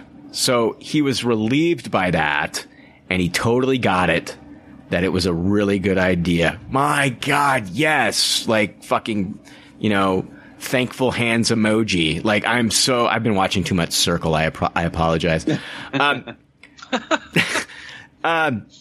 But that's great, man, because like there's been two reputable scoopers out there, leakers on Twitter, that are saying like he's rescuing, Jackman before his death, and this is basically saying it's further back in the timeline. It's not going to take place even during, hopefully not take place. I'm hoping that's what I'm getting out of this quote. That's not even taking place during the events of Logan. Yeah, and that's good too, man. They can't mess with that. And I like I was saying earlier, Logan is just such a perfect movie. It was such a perfect send off for the character that to do anything to cheapen that it'd just be a disservice to the character. Yeah. 100% agreed. Don't Terminator that. Yeah, no shit. We get depressing news about Daredevil, but I mean, everything that I'm hearing out of the Deadpool 3 camp just has me more excited for the movie. Oh, agreed. My one request is to get the yellow and blue costume. Yes, God, please. I want to see that. I think we're getting it, man. Hell yeah. I think we're getting it. My other request is that, not necessarily in Deadpool 3, but I would love to see X-23 show up for Secret Wars. I want that. Yeah. That would be great. I want an aged up X-23, Daphne Keane coming back playing that character. Yeah, because it's been probably how many years since Logan? 2017, I believe. Oh shit. Okay, not as far back as I thought, but she's gotten a little older. She's definitely. I mean, she's been doing that His Dark Materials series on HBO. She's older, so I mean, she's going to be aged up. Yeah. I do kind of hope they do take the opportunity, because it is Deadpool, to just throw in a character that you never thought you would get to see, with throwing in Juggernaut. There was so many hoops to have to jump through to get him in the X-Men film in a satisfactory way. And they just threw him in there. Maybe they could just do. I was trying to think of some off the wall character that you would never think that you would see live action. I think we're getting it, man. I'm hearing a ton of rumors about different. That'd be so fucking cool. Yeah. I want Channing Tatum Gambit. Yeah. Chambit. Or bring on Chambit. Maybe some villains like Sauron or Mr. Sinister, where you just didn't think he would, or fucking Morph. Oh, that'd be cool. Yeah. News from comicbook.com. Fantastic Four Adam Driver reportedly front leader for lead role. They're talking about the Drex report is he would play Reed Richards. This isn't the first suggestion that Driver is up for the role. First, insider Jeff Snyder shared information during the Hot Mic podcast that Driver is in the lead to play the role, a report that Snyder said he couldn't verify but made sense to him. Elsewhere, beyond the trailers, Grace Randolph also teased that Driver could be a frontrunner for a certain stretchy role. Lastly, the Direct's own sources in their report note that Driver is Marvel Studios' top casting choice to play the new Reed Richards. All these reports are impossible to definitively confirm or deny as of now. Alongside rumors of Reed Richards, other reports have mentioned that Elvis star Austin Butler has been eyed to play the role of Johnny Storm. Here's the thing. I didn't watch the Elvis movie, but I've seen Austin Butler in other things. I think he's fine. I actually liked him in, the Shannara Chronicles.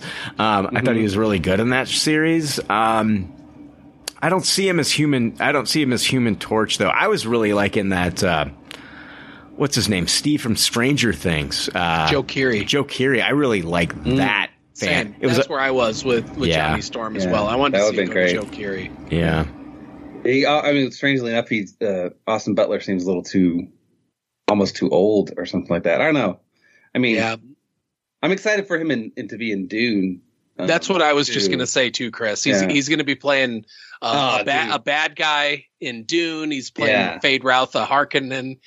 And Christopher Walken is the Emperor. It's gonna fucking rule. I didn't see the Elvis movie either. Personally, I have no interest in the King of Rock and Roll. And so when I saw there was a biopic, I was like, hard pass. But I am very interested to see how Austin Butler is going to do in the Dune follow up. And so that would. I think I need to see him in more stuff before I can comment on it. Whereas I've seen Joe Keery in so much stuff. I think he would just be natural for that role. As far as Adam Driver goes, the guy's got incredible range. That's exactly what I was thinking. Yeah. He is an incredible actor, but I don't know if I see him as Mr. Fantastic. But, I mean, who knows? Maybe if he gets it, I'd imagine that he'll knock it out of the park because the guy is a phenomenal actor. Yeah, he's tall and lanky. I just watched him in that really strange Netflix movie, White Noise, where he plays a professor. So I know he can do that kind of nerdy type.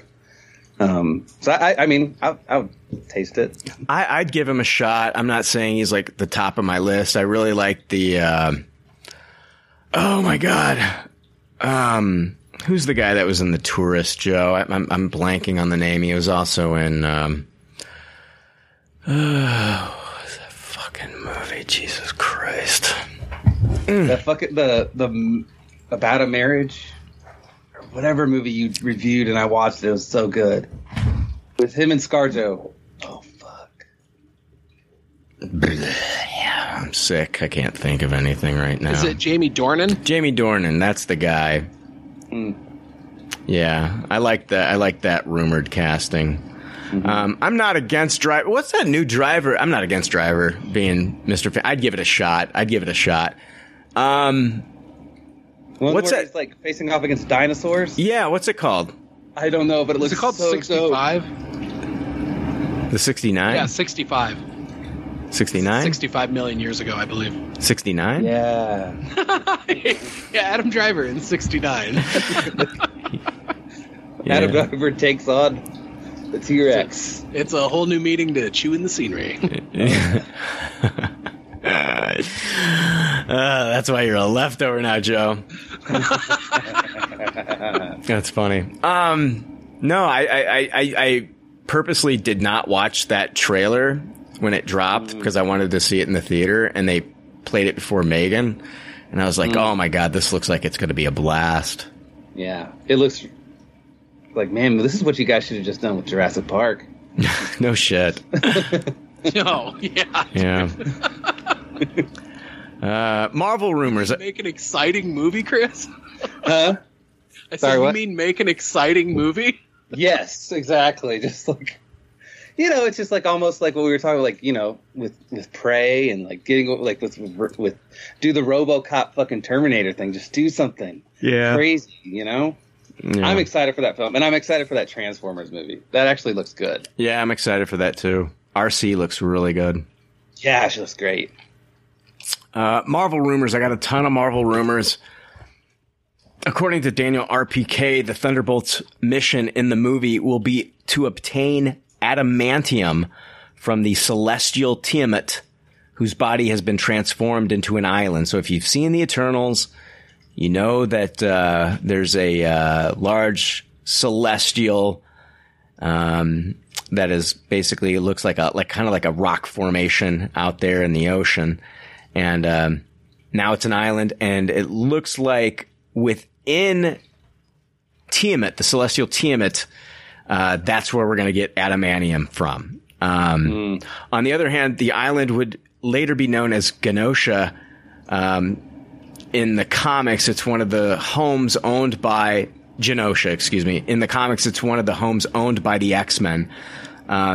Leaker, Can We Get Some Toast, commented on this as well, saying adamantium is going to first appear in Captain America New World Order. It'll show up on Tiamat Island, and countries will go to war over it being an open resource on unclaimed land that could be more valuable than vibranium.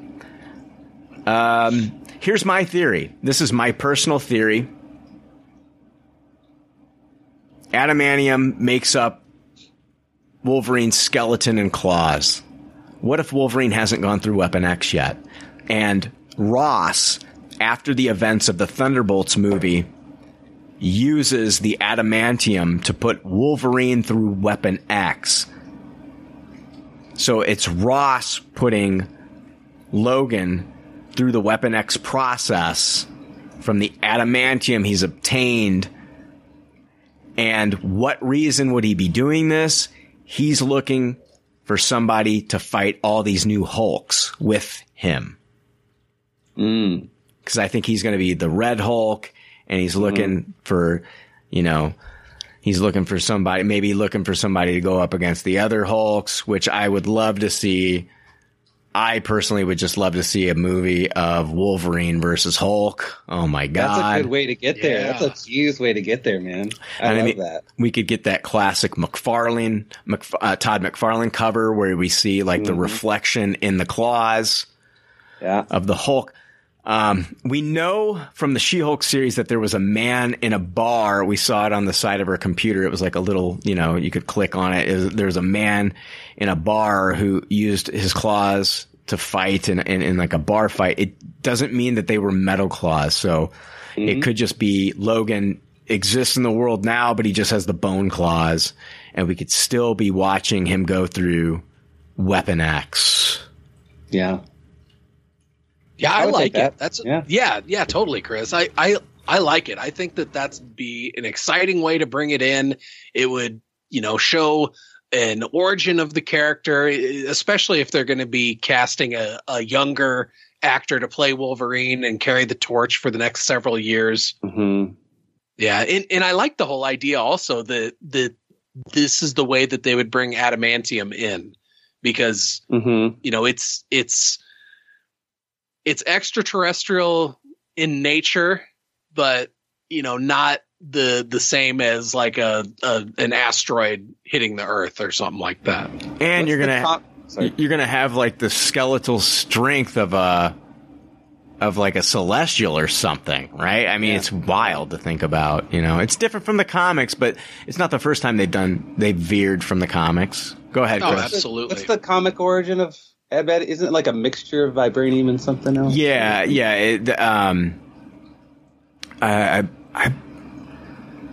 Oh God, they're trying to. I'd have to look it up. Like the history of something. The history of adamantium and vibranium. We could do a whole fucking bonus episode on that from the Patreon. comics. Yeah. Question: how would you feel about Anthony Starr as Wolverine? I don't know. No. I feel like I'd like it. He gets that menacing look. I either like Cavill or Pablo Schreiber. Oh yeah, we've talked about that. Yeah. Oh yeah, both of those would be fantastic. Yeah, I'm always going to go with Cavill though. I love that guy, and I want to see him. I would love to see him come into the MCU and get a real juicy role and just fucking crush it, so that WB Warner Brothers can look at it and be like, "Oh, look at how bad we fucked up by sidelining this guy for so many years, giving him kind of shit storylines that aren't true to the character, to the way that he could have been playing it, and really could have been capturing the imaginations of, you know, children, teenagers, and adults all over the world, because that's what the Superman character is. He's not Batman. He's not fucking dark and brooding." Anthony Starr, like we've said it on the podcast before, I think he'd be the perfect Dr. Doom. Yeah, he would be. I was just kind of thinking, because he's on the shorter side, and just like somehow, because like, Wolverine he's not evil, but he can get nasty. Sure. You know, and he's got that grimace that it kind of reminds me of how sometimes Wolverine will do that. Yeah. I got a bunch of scoops here, bunch of leaks, possible rumors from My Time to Shine Hello from Twitter. First one is Robert Downey Jr. is back for Secret Wars for sure, and there's been some talks for a cameo in Armor Wars. I hope that's not true. I want to see him show back up in Secret Wars, and that's about it. Liv Tyler in talks to come back as Betty Ross. I predicted this months ago that Liv Tyler would come back and play Red She-Hulk. Ben Affleck has had talks with Marvel Studios to play Dario Agger in an upcoming project. I don't know. Yeah, I don't see that happening. Is that like the head of Roxxon? I think so. Let me look that up. Yeah, I think that sounds right. Yeah, I'm pretty sure that's where I've heard his name. Yeah. Yeah. Yep. Roxxon, whatever you want to call it. Yep. And we've seen Roxxon in Loki. Yeah. Well, it's popped up in other things as well, I believe. It's popped up in other things. It's been in multiple projects. Loki's, I think, the big one though, where it really stood out, where it was like the Roxxon, like Walmart looking store.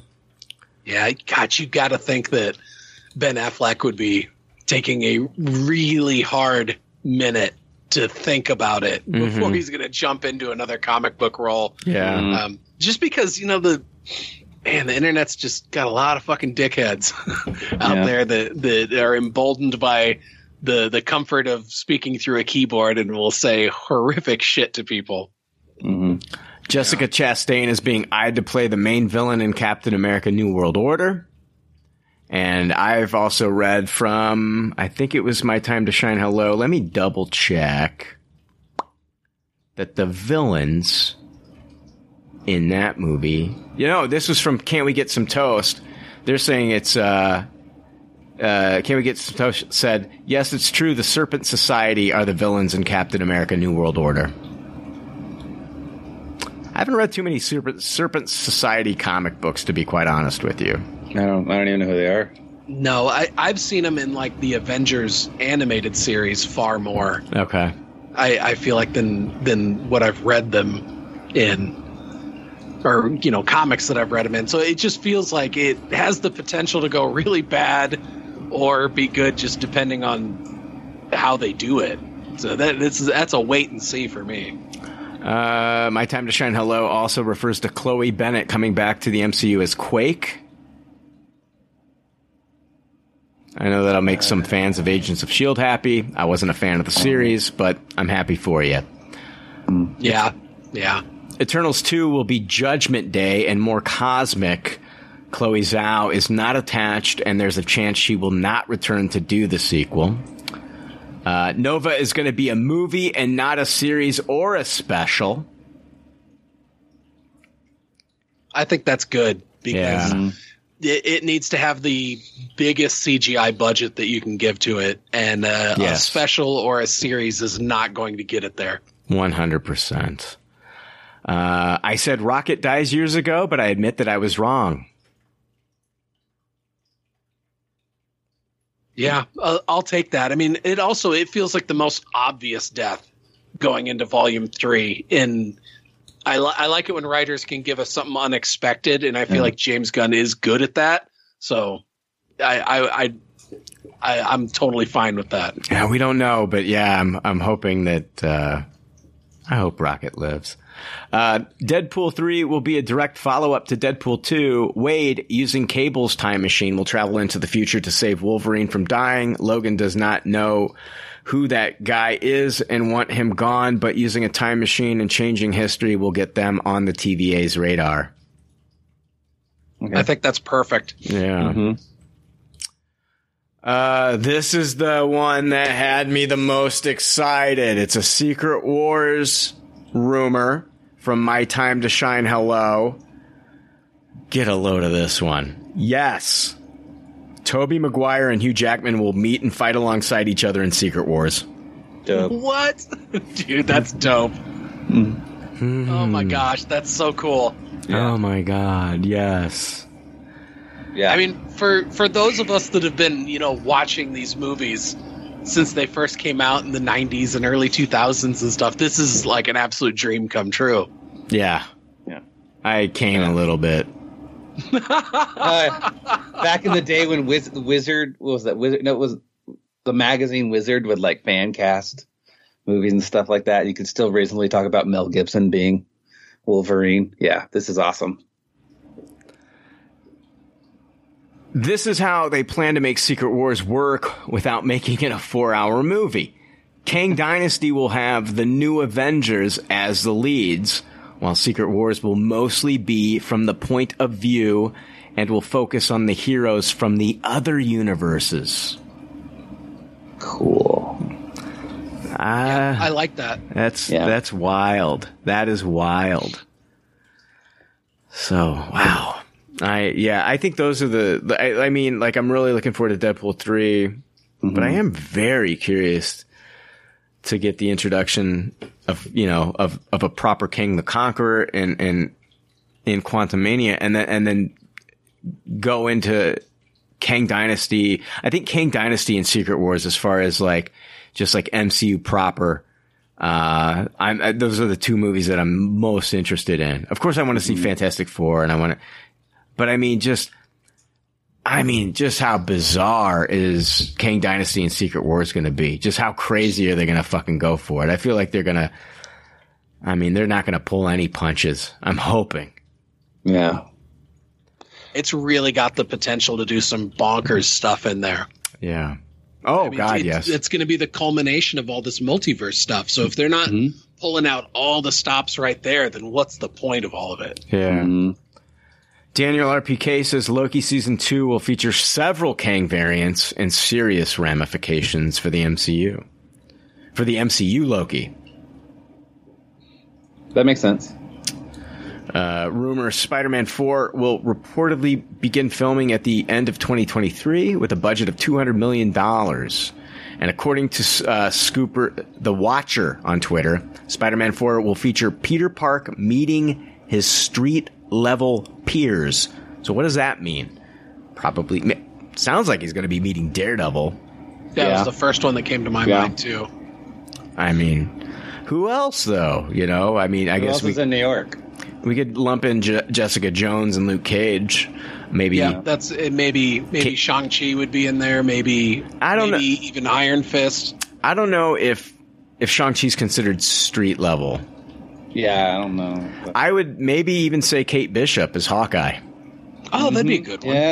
Yeah. So, lots of exciting rumors. Again, we don't know if they're true or not, but a lot of exciting rumors that have come out within the past couple of weeks that I did want to go over. What are the films that are coming out this year? You got Quantumania and Guardians? Quantumania, Guardians. And is the Captain America movie coming out? What about the Marvels? Ooh, maybe Marvels. It's got to be the Marvels, right? Yeah, it's coming out this year. Okay. Cool. All right. We're going to end it on DC News. I just got one DC News story, and then I am going to fucking get in bed. Last night, Batman destroyed my vagina. And now the leftovers are going to destroy DC News. It's time for DC News, you fucking pieces of shit. Not a huge news story. I guess, I mean, it might be bigger for some people, but news from Variety. Matt Reeves says he's meeting with James Gunn to ensure Batverse and DC Universe don't crash together. We want to support each other. Did they? I think this meeting has already happened, hasn't it? I think it had to have. Because if they've been hashing out, you know, the DC version of the 10-year plan or whatever, how are they doing that without, I mean, because Batman's one of their crown jewels. So how would they be having these talks without figuring out what Matt Reeves is doing and what Gunn and Safran want to do? It just seems like this is a meeting that had to have already taken place. I feel like Matt Reeves has even commented on this on Twitter, but no, it doesn't look like it. I wonder if James Gunn talked about it. He won't shut the fuck up on Twitter. I love you, James. I'm just fucking with you. I feel like he has. Maybe I should have had this pulled up before we started recording. I'm talking like Foghorn Leghorn again. Looking for that Edgar Allan Poe. Edgar Allan Poe, get over here and suck my dick.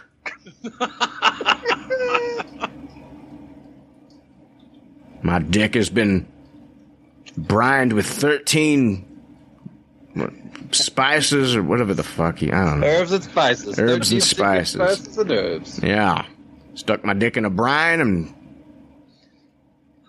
put on 13 herbs and spices. Got myself a crispy dick for you to suck. Suck on my crispy fried chicken dick. Crispy syphilis with gonorrhea attached? If you find yourself describing your dick as crispy, something's gone horribly wrong. Suck on my crispy dick. 13 herbs and spices. Bite down on that crispy cock. You got buffalo flavor. I got honey barbecue on my dick. Dip it in a sweet mustard sauce, my crispy penis.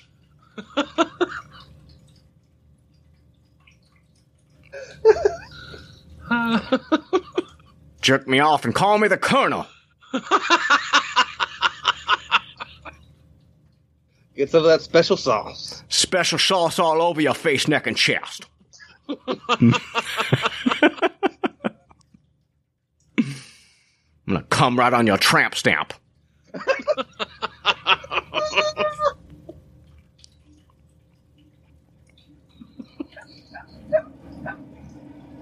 We're getting weird, isn't it? That is one, of all the weird variations of the Colonel that we've gotten in advertising over the years, this is one we haven't seen yet. Yeah. The Colonel that wants to come on your tramp stamp. The thirsty Colonel. Mm-hmm. Oh, that was good. Open wide for my crispy cock. I don't know what's going on. This is so dumb. People are listening to this, too.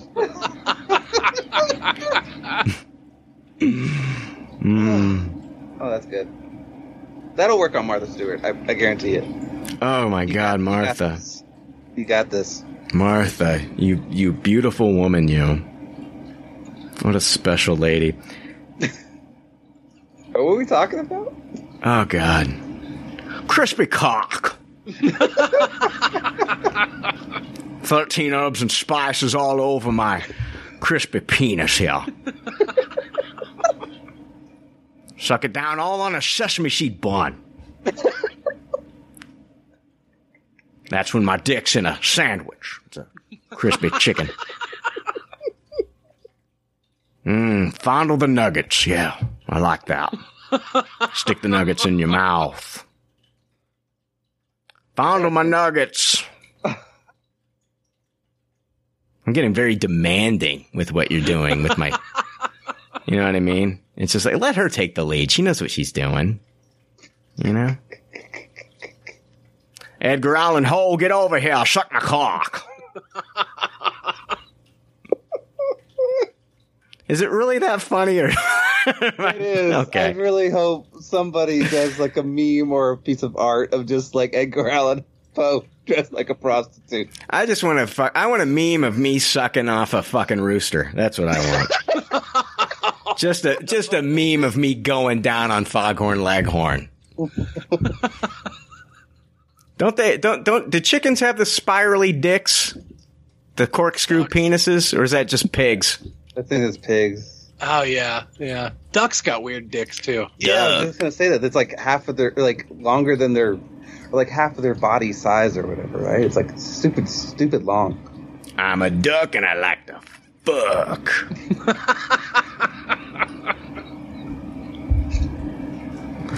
Anyway, yeah, they're keeping it. You got to keep them separated. The whole Matt Reeves, James Gunn, Batman of it all. I don't know. I'm done, guys. I'm fucking. Yeah, whatever. They talk. They're going to talk. They're going to have a talk, and they're going to keep it. They're going to work together, but they're not going to get in each other's ways. They want to support each other. It's beautiful. What a beautiful thing. It's like separating parents. Like, they love us both equally. Exactly. Yeah. Boom. There you go. They're just like, we're a blended family.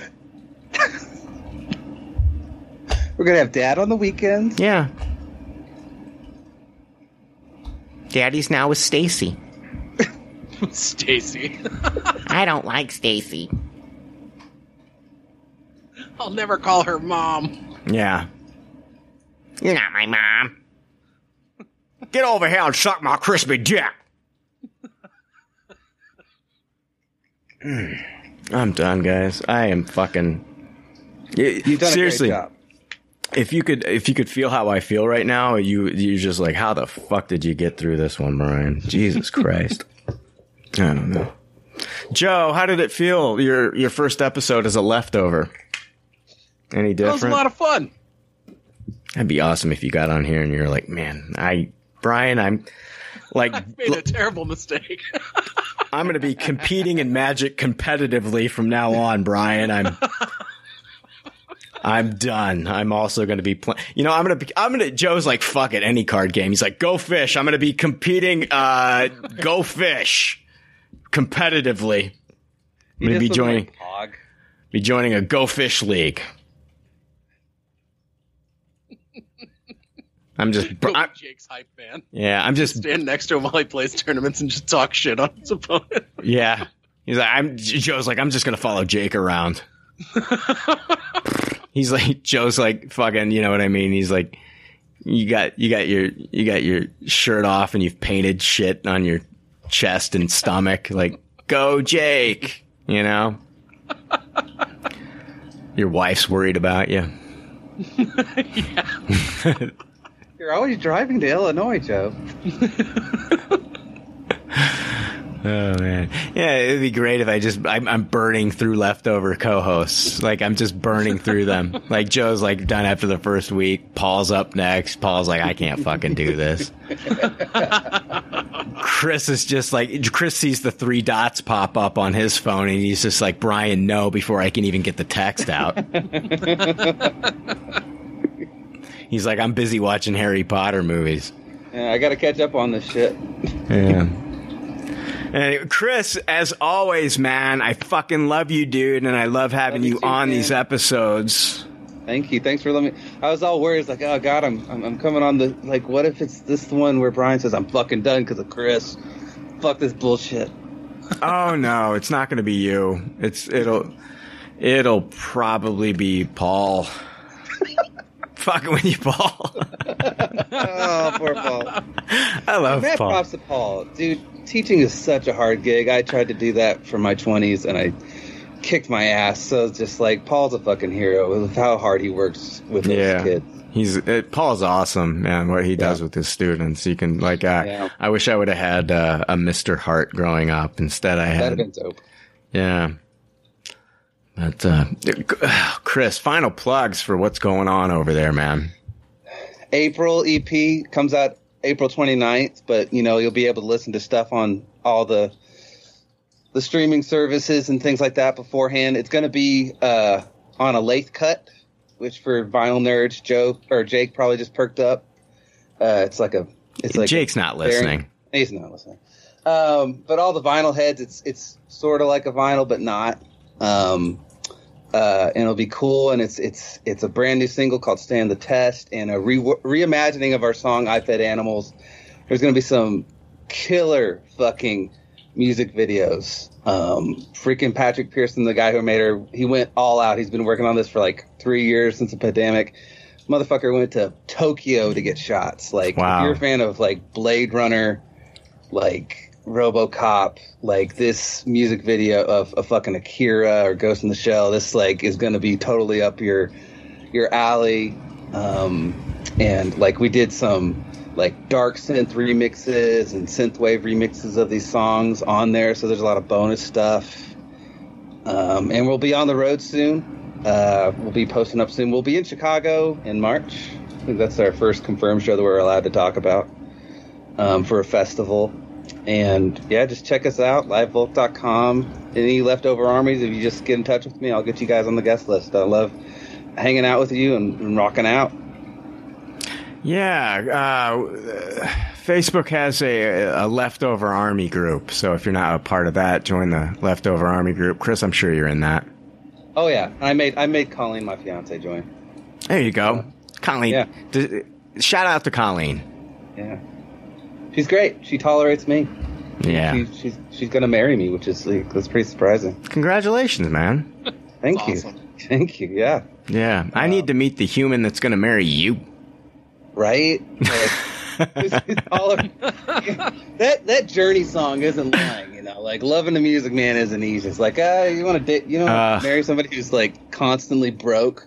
That's awesome. That's awesome. Yeah, that's really cool. Very cool, man. Yeah, I'm happy for you, man.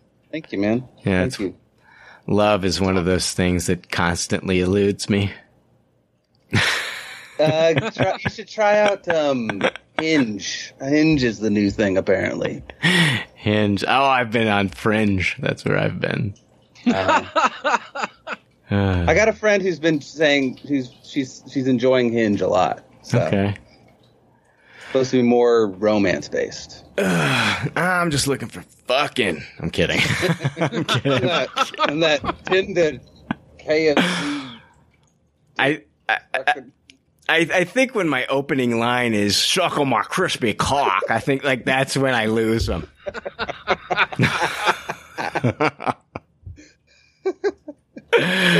Joe, you're a fucking leftover. It's a fucking official.